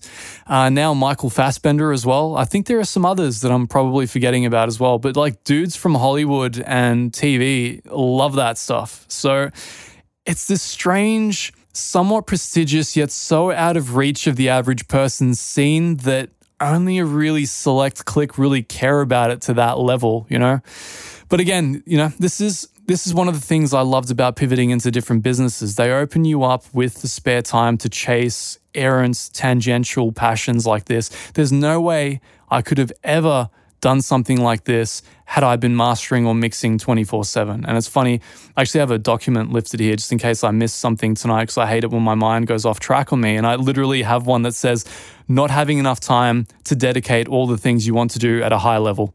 And that's literally something that you yourself touched on, I think, about an hour ago in the podcast, AL. I feel like we're coming full circle to that idea that you're picking and choosing what you want to do with your life, and you need to be aware of what the consequences of those choices are and what they might mean for your time. Some of you guys might be in love with the idea of mixing 24/7. That may complete you. You may literally be at the end game right there, and there's nothing wrong with that. There's so many... I know lots of people like that. Yeah, well, our scene revolves around them, essentially, right? And there are plenty of guys that do the master. They love working on 12 records a day. They'll start mastering 6 in the morning, finish at 8 at night, and then go to bed and all that sort of stuff. I mean, some people are like that. Others aren't. Mike Kalasian's like that. Yeah, I got that impression. Oh yeah, that dude is a fucking mastering machine, and he's got a very happy family, and Andy is an avid cyclist and stuff, and he loves it. If that's who you are, that's who you are, and that's great. But by the way, one thing I want to add about knowing the consequences of the choices you make, sometimes you just got to make a choice and then deal with the consequences, whatever they may be. I think sometimes people wait too long to make choices, and at some point you just got to, if you can't decide what to do, just pick something. Yep. Pick something and go, because you'll figure out pretty quickly if it was the right choice, and then at least you'll know something. Yep. But yeah, it's good to understand the consequences. However, you can't ever really truly know the consequences until you can't fully know. So you just got to do things, I think. The stuff that I regret in life is never stuff I did. It's always stuff I didn't do. I have very, very few regrets about anything I've actually ever done. Always something I turned down or whatever. It's a bit of a cliche though, isn't it? Pretty much everybody talks about the regrets being the things that they didn't have the courage to do, because there's a reason it's a cliche, because it's universal. That creates an unknown quantity in your life. You go back in your memory banks and you're like, what if? I'll never know because I never did it. And it's like, if you took that risk, even if you failed, at least you know that you did what you could and you got the outcome that you were always going to get. But if you never tried, then you never really tapped that potential. Whatever it was, whether it was asking a girl out or applying for a job or like moving country or something like that, unless you tried it out, you would never really know. And I'm filled with experiences like that because I'm so inherently cautious. The more I become older, the more reflective I become, because I think you become, in spite of your best efforts, you become so much more reflective on the time that you have left when you get to your, mid-30s, because you realize that, all right, there's a very visceral ticking clock now. It isn't just like the sky is the limit. I can do whatever I want on any given day in YOLO, right? That I have to be accountable to people. Halfway there. Exactly. Whoa. So it's, yeah, I mean, how do you really follow that up? It's so consequential that you find yourself being intrinsically reflective with everything that you do. You start to think about, where is this leading? It isn't the happy-go-lucky choices that you once made. It isn't like, let's see what happens if I do this. You start to reflect on, hey, what can happen if I do this? And would my time be better spent if I do that instead? So there are certain things that you're more liable to do at different points in your life. And I would say it probably is true that you should be tapping as much opportunity as you possibly can in your 20s, because that's when you're more likely to be organically hungry about things. When I was 19, when I was like 19 to 25, the time I spent on the Sneap board back at university for audio engineering, you wouldn't recognize me from who I am now. Like, my web browser would load up on the Ultimate Metal board, on the Andy Sneap board. I would immediately go to the equipment section and be like, what's just come out? What's new? What's everyone talking about? What's the new technique? How can I improve my mixes? That was the only thing that went through my mind, was how I could be the best possible fucking audio engineer I possibly could. Now, over time for me, that elapsed for various reasons. Like, I'm not saying it's going to happen to everybody that's listening to this. I'm not saying that I'm passionless either. I just have to be far more selective about where I spend my time. Because often when people approach me and say, hey, have you heard about this new converter and have you tried this?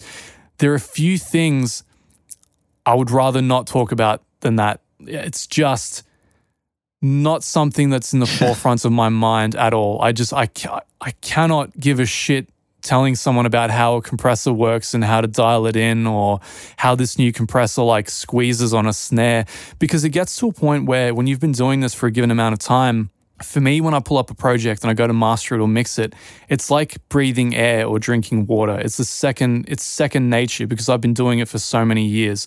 I don't need to talk about what a piece of gear does. I literally load it on the source. I hear what it does and I intuitively act on that. And it's something that you can't convey to someone. I could write a dozen books that won't matter to you unless you've run the same gauntlet, unless you've worked on the same amount of records, unless you hear things the same way. It's just the point that you arrive at after a given amount of years of doing something. And there's no, as we say in motorsport, there's no replacement for seat time. And it quite literally is seat time in mixing and mastering and engineering. Unless you've been engineering records for at least 10 years, there are certain things you simply won't understand, you won't be able to act on in the same way. So again, if you have any doubts or hesitations about what you're doing, you're best off to just get in there. Like, both feet first, do it. embrace it, immerse yourself in it, and see where you end up. If it's not for you, you'll find that out very, very quickly. You probably won't lose that much time. But if it is for you, you'll probably be enraptured by it. You'll stick with it for a decade, and you'll emerge in this bizarre point where I always go back to Neo being able to see the Matrix in code while he's in it and like stop bullets and shit. That's how I feel like when I load a mastering project these days. All I hear is like whistle at 2K, needs a high pass at this frequency, needs D-ringing at 160. Like that just happens in my head automatically. I don't even have to think about it anymore. Whereas in the early days, I would panic. I would get this massive anxiety of, oh God, the possibilities are endless. Which EQ, which compressor, which channel strip, I don't know anymore, right? But when you finally transcend that and come full circle and understand what you're doing, then pick the tool for the task based on the correct priority order, it makes so much more sense. So I feel like a lot of my discussion with like the younger members of the community is trying to diffuse their anxieties and be like, just give it time, dude. Just give it time. Yeah. Well, two things. First of all, it's way easier to ask a girl out now than it was before. Way, way, way easier. And why do you find that's the case? Because I'm not concerned with the outcome like I used to be. I think living life and realizing that, like you said, like the things that you wonder about are the things that you didn't do. So actually fully having that concept like in my core of not losing anything. If you get rejected, who gives a fuck? You'll end up exactly where you were right now. So the only thing that can happen as a result is something good. But nothing at all is something good too, in my opinion, because I'm not unhappy with where I'm at. Yeah.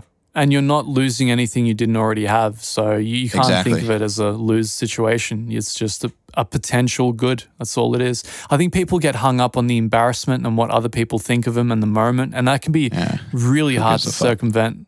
Well, that's the thing. I mean, the who gives a fuck attitude, that's the 30-year-old AL. Like you can't instill that attitude in a guy that's just come out of his teens because you're so unsure of yourself. You're so unproven. There are so many things you need to do in order to prove your utility to the world before you feel confident in who you are. And I think that's so bizarre to emerge in my 30s and be able to finally look back and say that, hey, for the first time in my life, I feel comfortable with who I am. And, you know, in some part that may be due to the Stoic philosophy. In the other part, it might be due to lifting weights for a given amount of years and, you know, being comfortable with what I do and what I've achieved and what I'm capable of. Or all the above. Yeah, they're all the surmounts of a person, aren't they?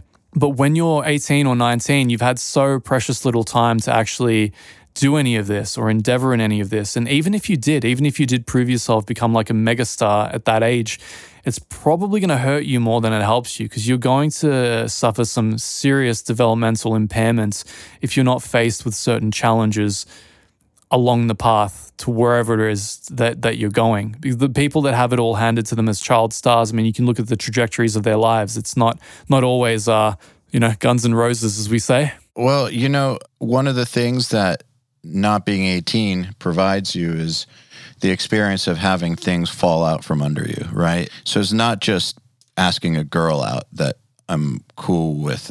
Say there's a certain project I'm pursuing for URM.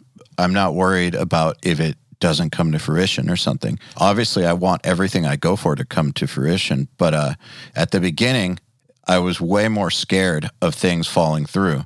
Like we just put out this Will Putney course that I worked a long time to line up, but I was fully prepared the whole time for it to disappear.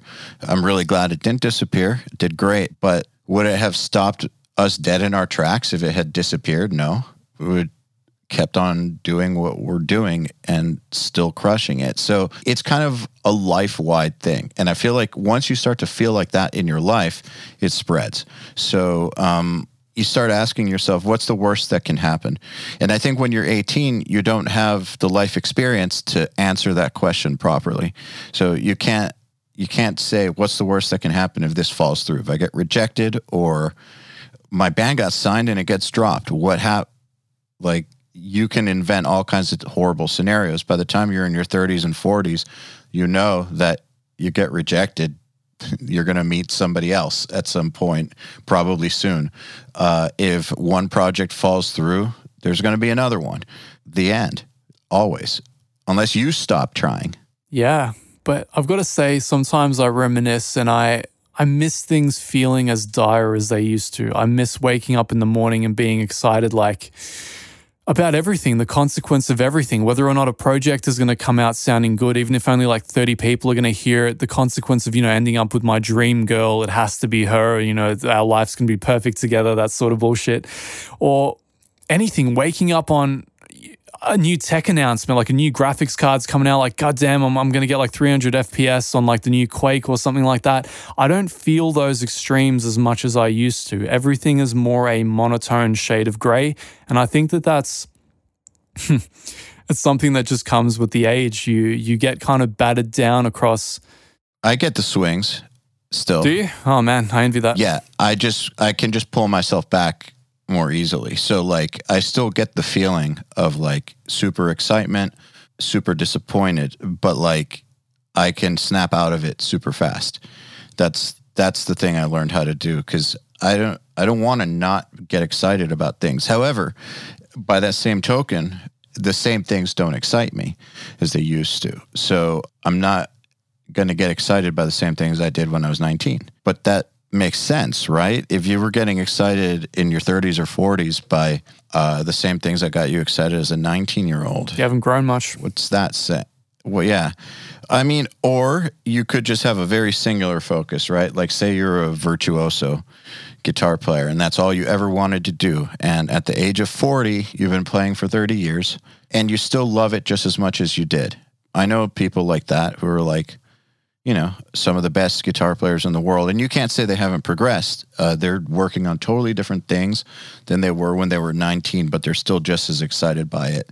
But you could still say that they're excited by different things. But like, if you're like literally excited by the same exact dream as you were when you were 19, it's kind of weird, I think. Is it an exciting place to be, though? I sometimes wonder, like, if you could sustain a passion, the exact same passion for that long, what that would mean for a person, to not experience any growth in the traditional sense that... You can be a guitar player like Kiko Loureiro or something.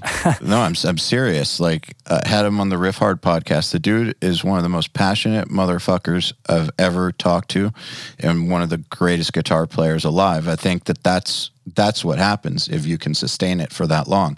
Obviously, if you're talented. I know exactly what you're talking about. Nolly and I worked on his last record. It was amazing. I loved working on it. Great guitar player. Amazing person to deal with as well. Absolutely. Never got the sensation that I was being talked down to or something like that, especially with a person that's at that level, Because he loves it. Yeah, and you can tell. But I think even if you're that kind of a persona, if you're at that level, you are still going to branch out into different things eventually. It may not be a different instrument, but it may be a different way of approaching the instrument. It might be different phrasing or different subgenres that excite you, different elements you can incorporate into your technique. I think there's always elements of sub-growth, So let's say, I'm not abandoning pro audio altogether. You may get the idea that I'm not excited by audio production whatsoever, based on the way I've been talking about some of these projects and experiences with clients, but nothing could be further from the truth. When I get a new track sent to me by Pliny or the Intervals guys or something, and I load that up, it's just like, it feels like I'm being hit with a blast of fresh air when I open the door first thing in the morning and the sunshine just like comes over me. I'm just immediately enveloped with, this is what you were put on this earth to do. This is what you're best at, and this is something you're absolutely going to crush. That's one of the things that's been the most elating about running through that gauntlet and feeling supremely confident in what you do, is that when you get it and it all lines up and all the check boxes are ticked and nobody's a punisher and everybody interacts and communicates well, it goes off so amazingly without a hitch that it's a transformative process. Like the latest Intervals record was one of the easiest things I'd ever done. I got a mix from Sam Guyana, amazing mix engineer, I believe from Canada. And he worked with Aaron and the guys to pull a really, really good kind of pop punky element out of that sound, very, very commercial in nature. And that thing, there was a ways to push it in mastering. There were things I could do, but it was so linear and so clear. It was like a sculptor seeing, the clay, and it was almost there, and you just kind of round it off a little bit, and it suddenly comes alive in front of you, and you're like, oh man, I think this is it. No revisions. Band fucking love it, print the CD immediately. That's the kind of process I still live for, That's the kind of thing I wish we could get more of. And that's come 2021, I think, when me and my manager fire the the business back up and dust off the cobwebs and all that stuff, that is probably what we're going to gear ourselves toward. It's going to be a question of, are we passionate about this? Do we want to do this? Can we do justice to this? And only then do we say, okay, let's go ahead on this together. Yeah, I never got the vibe that you were totally done with it or weren't into it. I think it's important to distinguish exactly what role you're cool with it playing in your life, though. Yeah.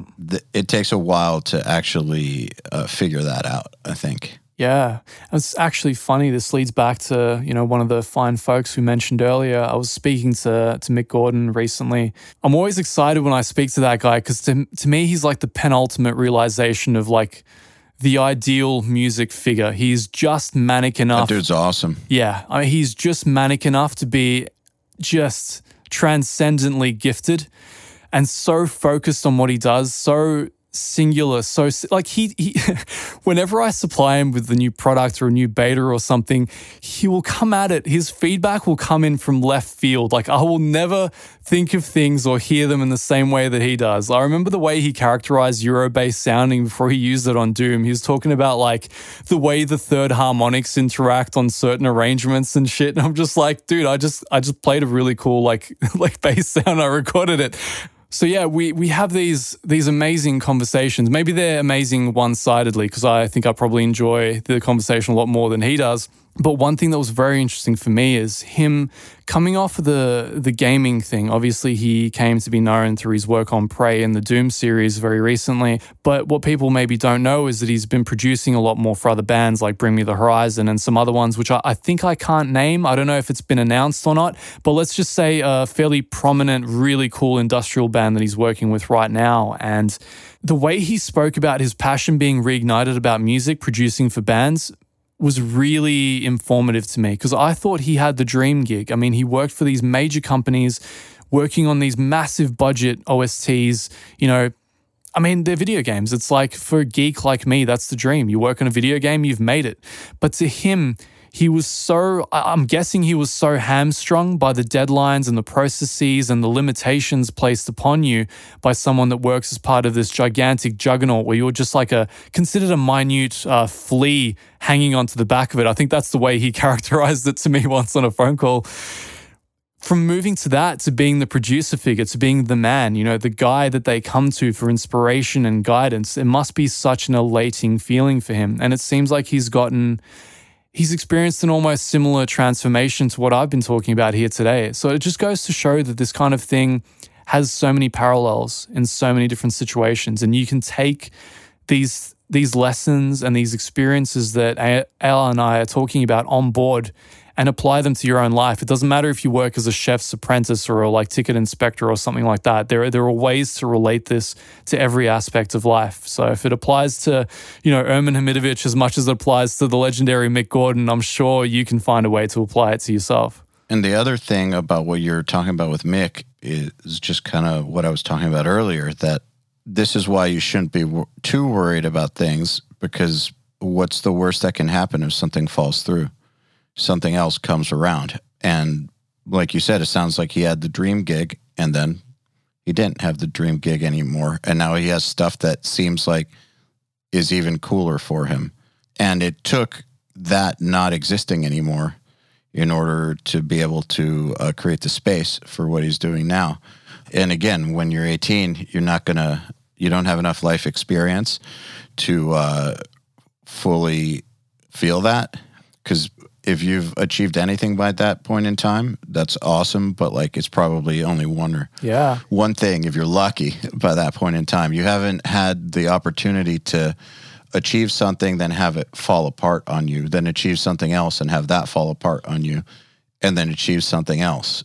Speaking of pivoting, there's actually something I wanted to ask you. I mean, you recently started doing the Riff Hard podcast. You mentioned having Kiko on there. How's that been going for you guys? How's that pivot worked out? Well, Riff Hard, the site, is doing quite well. Are you familiar with the Riff Hard site?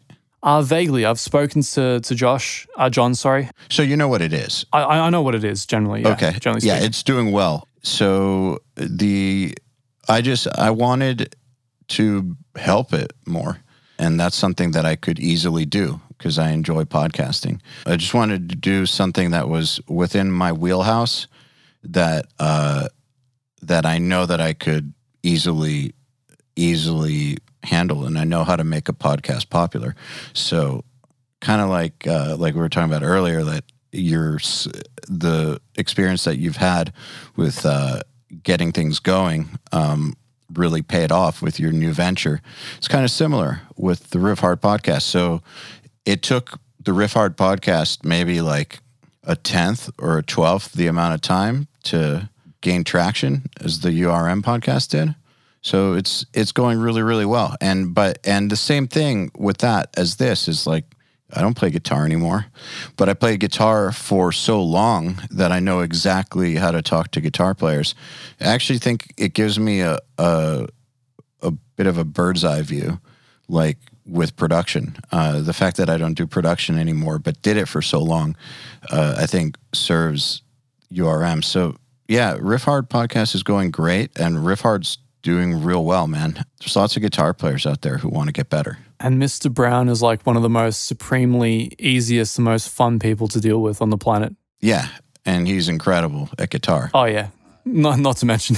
Yeah, key little detail. Using what we've learned from URM to get Riff Hard off the ground has been super, super useful. And that's kind of the idea, was to see if we could do it again. It's not as big as URM, but also hasn't been around as long. But it's doing well, and it's not the last one of those we're going to do.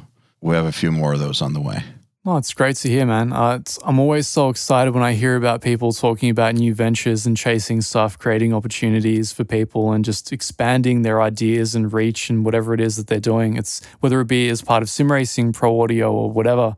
And we keep talking about pivoting and creating opportunities. And to me, the penultimate figure for this is always going to be the almighty Arnold Schwarzenegger. I mean... Oh, yeah, he's the king. Yeah, I mean, you look back on the guy that was like I think a 6-time Mr. Olympia in his life, maybe 7-time, in the 70s, converted everything that he learned about being the best at something in the world to becoming a movie star in a country he'd never been to. Basically, a language he barely spoke that he had to learn while he was there. He had to tap all of his contacts to get that going. Eventually became one of the most iconic film stars of all time, and then converted that into becoming a governor of, I think, California, wasn't it? Yep. I mean, 3 distinctly different careers all playing out at the highest level. Also a real estate mogul. Yes, and that was early on. That's what actually gave him his fortune. Him and Franco Colombo were basically into the real estate game while they were bodybuilding in the early days, because bodybuilding never paid the bills. And I think he knew that. He's a very smart guy.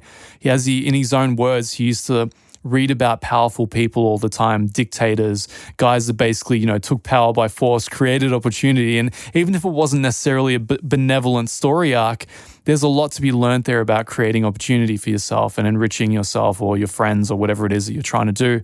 And I think people like that always gravitate towards opportunity and making things happen and turning them around. So, his isn't the only story. There's a very, very intelligent fellow in the bodybuilding / powerlifting scene. He actually trains the world's strongest men. Hafthor Bjornsson, the Mountain from Game of Thrones, and Brian Shaw. He's their, diet coach, basically interacts with them, trains many NFL teams, gives them a lot of lessons. He was a guy that was a bodybuilder for a very long time. He was the world's strongest bodybuilder because he was also a powerlifter. At a given point in time, he went to himself like, look, this is costing me more money than it's making. I need to do something about this. So he pulled away from that scene and used all of the things that he learned about being one of the greatest at bodybuilding to launching a business. I actually don't know what that business was for him that enriched him. But in the space of about, I think, 2 to 5 years, he became a multi-millionaire, was turning around millions every year, came back to the scene, and then continued his passion while also having that nest egg growing behind him. And I think the craftiest, the most insightful people always understand that it isn't necessarily your hobby or the thing that drives you that's necessarily going to pay the bills. Sometimes you have to split the difference in order to come away best in life. And sometimes you have to pivot in order to make things work. And it's no surprise to me that I think some of the guys with the biggest studios, some of the biggest complexes, those complexes were built as a hobbyist outlet. They weren't done through professional audio, or they may have been done when audio was a much more profitable game. But many of the guys I know that built those complexes got enriched through running like supermarket chains and stuff like that. That's far more profitable than audio has ever been. And it's the same as motorsport. You know, one of the adages that we have in motorsport is the best way to become a millionaire in motorsport is to start as a billionaire. So it's one of those things that it whittles away your finances and you do it for passion. Like it's just never going to give you that much, no matter how many sponsorships you have, no matter how many cups you win, you know? And you've got to understand that sometimes you got to take one for the team. You got to, you know, run some real estate hustle on the side. You can't just flex on a stage for 7 years and expect to become a multimillionaire. It's good to acknowledge. It's good to acknowledge, and it's not a bad thing. I think that our world, the music world, has some really, really weird standards about that kind of stuff. Like it's a weird set of rules, but tons of people break them in secret and do very, very well for themselves. But it's like you're almost not supposed to do those sorts of things. Not supposed to have side hustles, not supposed to have anything else be your primary source of income, not, you know, all these not supposed to do's that in some other industries nobody even thinks about. I doubt that in bodybuilding people think about whether or not someone has another job. Like maybe I'm wrong. It's because they all have other jobs, man. Everybody knows that it doesn't pay, right? It's a weird gig, man. It's a fascinating race to the bottom. And I think after having been immersed in that scene for, you know, the better part of a decade, I feel so profoundly sorry for so many of those people, because the completion that they're looking for as a person isn't to be found curling a barbell. It's not where the answer is. The answer is far deeper and far more psychological in nature, you know? So you got to draw those boundaries for yourself. I think a lot of people, they take on the fitness life and they think it's this transformative journey. It's going to be the answer to everything. It's the answer to a lot of things. It's definitely the answer to a lot of things. That's for sure. Oh, it is. It helps your hormone balance. It helps improve your life in immeasurable ways. But the reason that you do it is so vital, because so many of the younger guys do it simply for women. They simply do it for attention. They do it for narcissistic reasons. You need to understand that the act of the training is the most important thing. It's more important than the outcome. It's more important than how much muscle you build or how much fat you lose. It's the process of you putting yourself through that strain. It's the pleasure-pain balance that evens out your mind, evens out your hormonal balance. And if you're like me and you essentially live with a kind of long-form, fairly acute depression, it is the only way you can truly level yourself out without, you know, hanging back on drugs or any kind of a, you know, chemical assistance to help you through things. But it's a tremendous coping strategy, and it's part of what we're supposed to do as a life form. We're supposed to spend most of our time on our feet. We're supposed to be running after gazelles and throwing spears at them and shit, and we're not doing any of that stuff anymore. We're here talking into microphones, looking at each other through a screen, you know, across the damn ocean. It's not something that, while it's fulfilling intellectually, there's something very primordial that you want. You want to be out there. You want to be in nature. You want to be near the beach. You want to be running. You want to be jumping around. You want to be starfishing. And you've got to satisfy that part of your biology as well. We can't be as sedate as we're allowing ourselves to be in the 21st century. No, I can tell you that I get a profound psychological benefit from lifting weights. Yes. Yeah, it's definitely something that was missing before, but it definitely doesn't complete me or anything. However, I will say that the benefits I'm getting from it are completing what was missing from my life. Not the muscles or whatever, but everything that's now presenting itself as a result of all this. It was kind of the missing part of the picture for me, at least. But it, you know, that's not the same for everybody. And I also think that if you're doing it for the wrong reasons, it's like anything else you do for the wrong reasons. You're not going to find what you think you're looking for. Yep. Nothing really ever is what you think it's going to be, I think, at the end of the day. I think people always look for the silver bullet, you know, just like, as you probably know, you've probably delved into various dietary fads and everyone's like, is it keto? Is it paleo? Is it Atkins? Or is it whatever the fuck else, right? It's all the above. Well, it's basically the And basics. none of the above. Yeah, exactly. It's you adhering to the basics that's going to lead you to the outcome that you desire. I mean, more than anything, people don't realize it's adherence and consistency. It doesn't really matter if you're in the worst diet in the world. Like, so long as it incrementally leads you to your goal, adhering to that is going to be way better than you doing keto for, 3 weeks, dropping 20 pounds and then putting on 40 pounds, 2 months later because your body's ready to yo-yo back after you start to suck up carbs again. So it's one of those things. There's no silver bullets is what I'm trying to say. And I'm definitely not trying to take away the potency or the significance of what you're doing and the transformation that you're having. I know very well what that is like. So I started lifting weights again in an extremely, extremely personally difficult time in my life. And it's not really something I care to get into, but without that crutch, I don't know if I would have pulled through. I don't know if I would have maintained my role in the audio industry. I don't know if I would have completely disappeared off the face of the planet, but it quite literally pulled me back from the brink. And from that moment on, it became an integral part of my life, which is why the COVID situation was so consequential to me. When they said that the gyms were closing down and we were limited to an hour outside a day, that was basically the same thing as putting a lethal injection in my vein. Like that was it for me. I knew that certain psychological factors would creep their way back, and I knew what I'd be dealing with, especially given the living circumstances.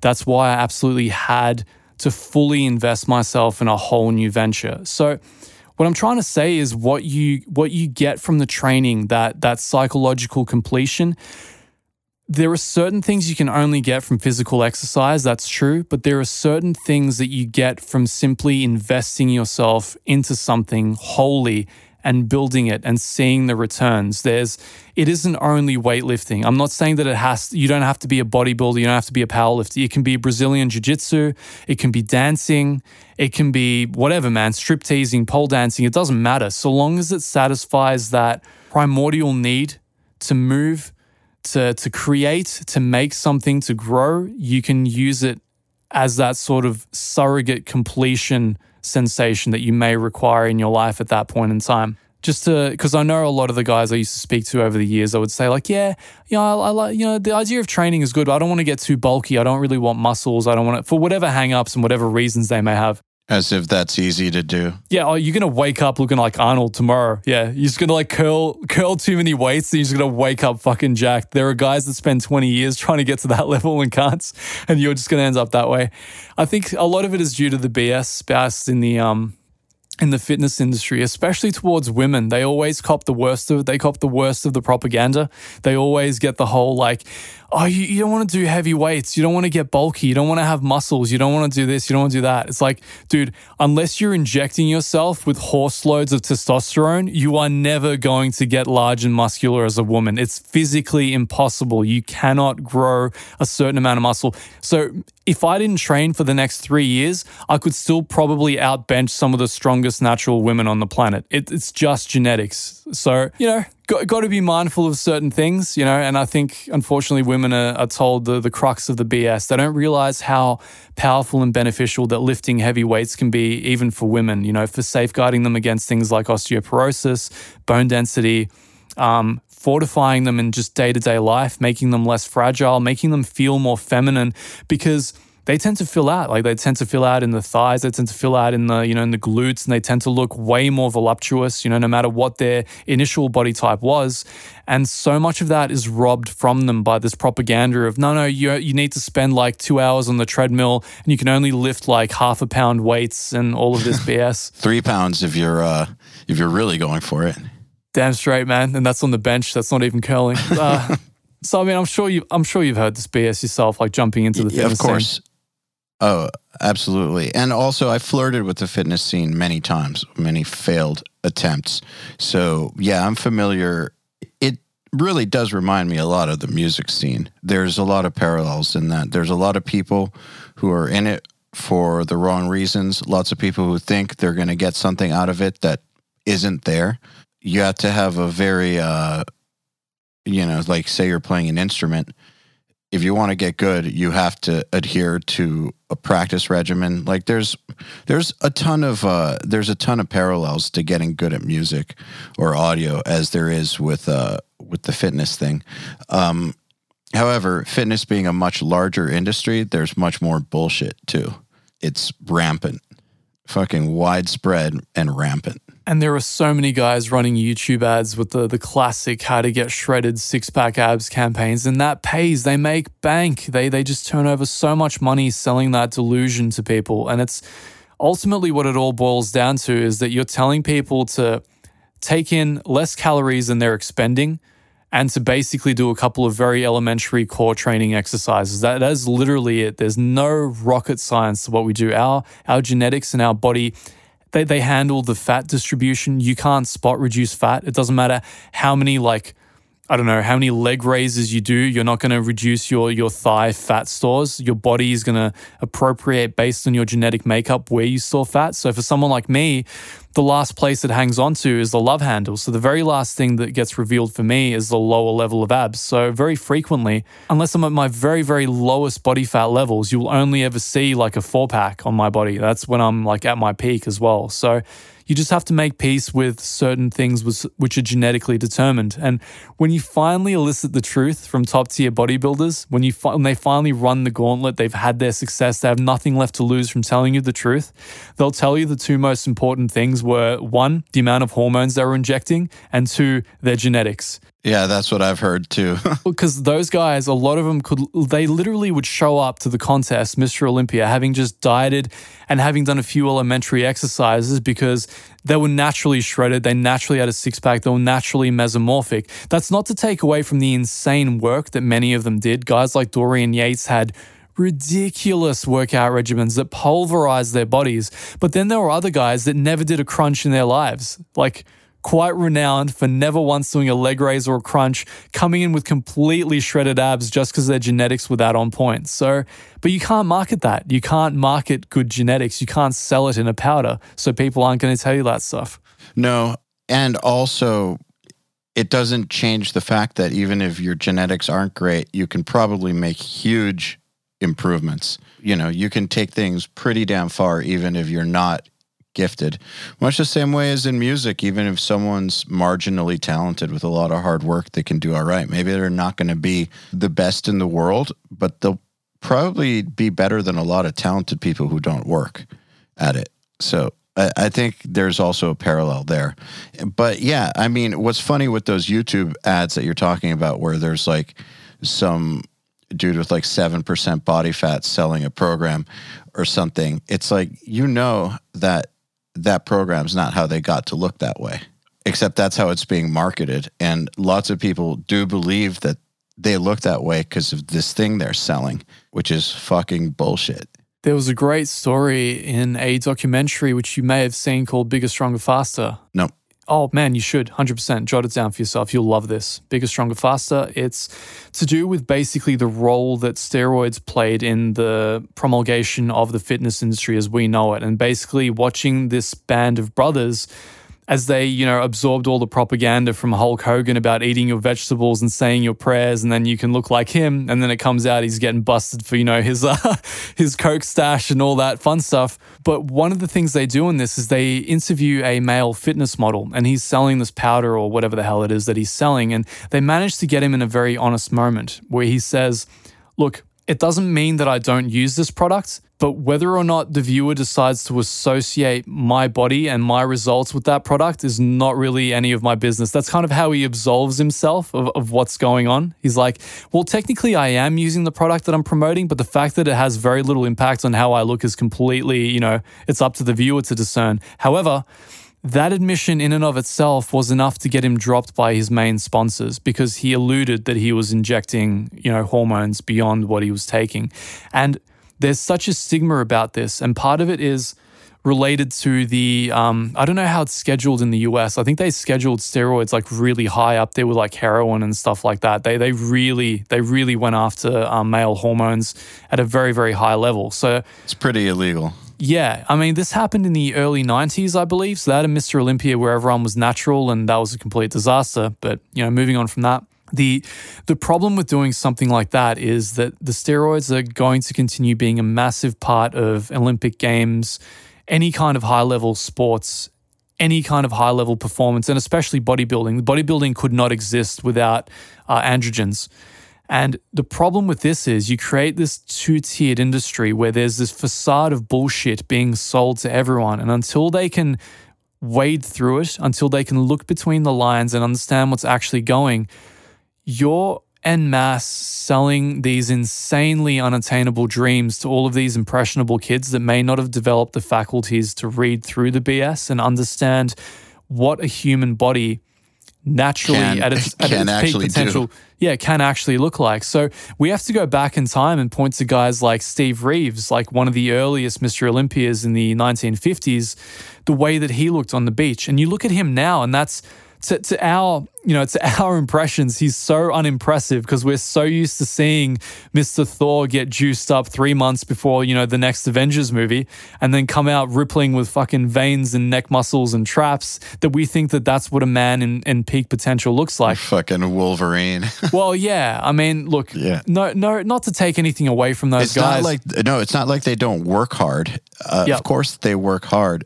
But the thing is, they can't talk about what they actually do either. So when you hear the interviews with them, like, how Christian Bale put on, was it like 90 pounds in 6 months for Batman or something? Yeah. They can't talk about the drugs they're doing. So they'll just say chicken breast, broccoli, protein powder, and a ton of exercise. Now, I don't think they're lying about that part. It's just not the complete truth. No. They are definitely working out a lot, and they obviously are getting enough protein.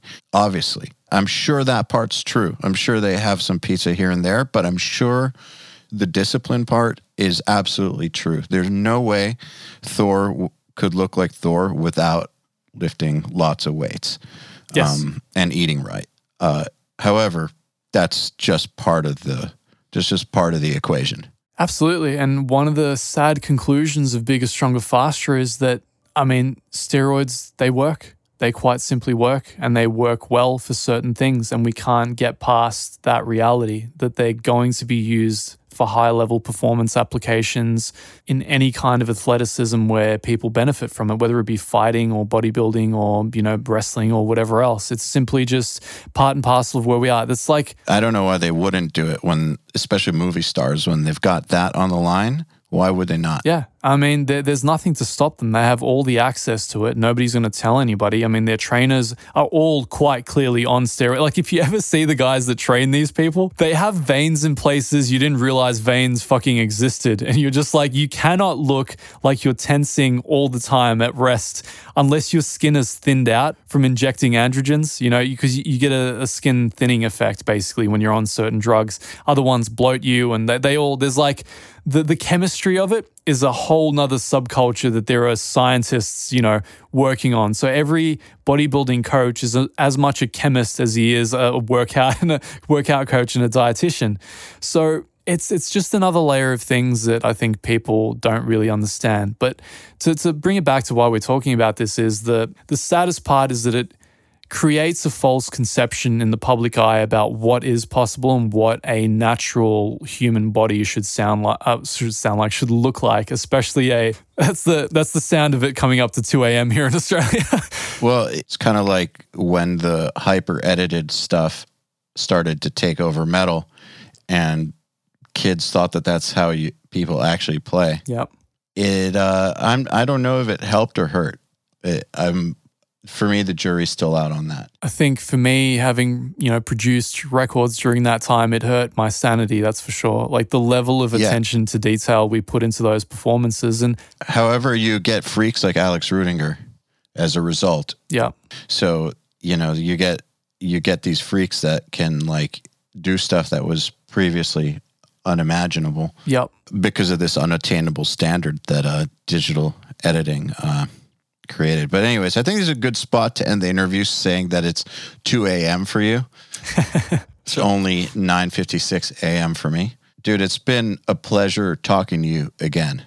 Likewise, man. Thank you for having me back on. It feels like it's becoming a quasi-regular occurrence, but... Yeah, we should do it again. No, 100%. I love the amount of things that develop in our lives in between each one of these. Every time we touch base, it's always like, hey, this is awesome, and everything's always picking up. So I hope to hear about many, many more great things about the way that URM is going and Riff Hard and every other venture that you're a part of, man. Likewise. And good luck with the release. Thank you very much, man. Okay, then. Another URM podcast episode in the bag. Please remember to share our episodes with your friends, as well as post them to your Facebook, Instagram, or any social media you use. Please tag me at Eyal Levi URM Audio, and of course, please tag my guests as well. Till next time, happy mixing. You've been listening to the Unstoppable Recording Machine podcast. To ask us questions, make suggestions, and interact, visit urm.academy and press the podcast link today.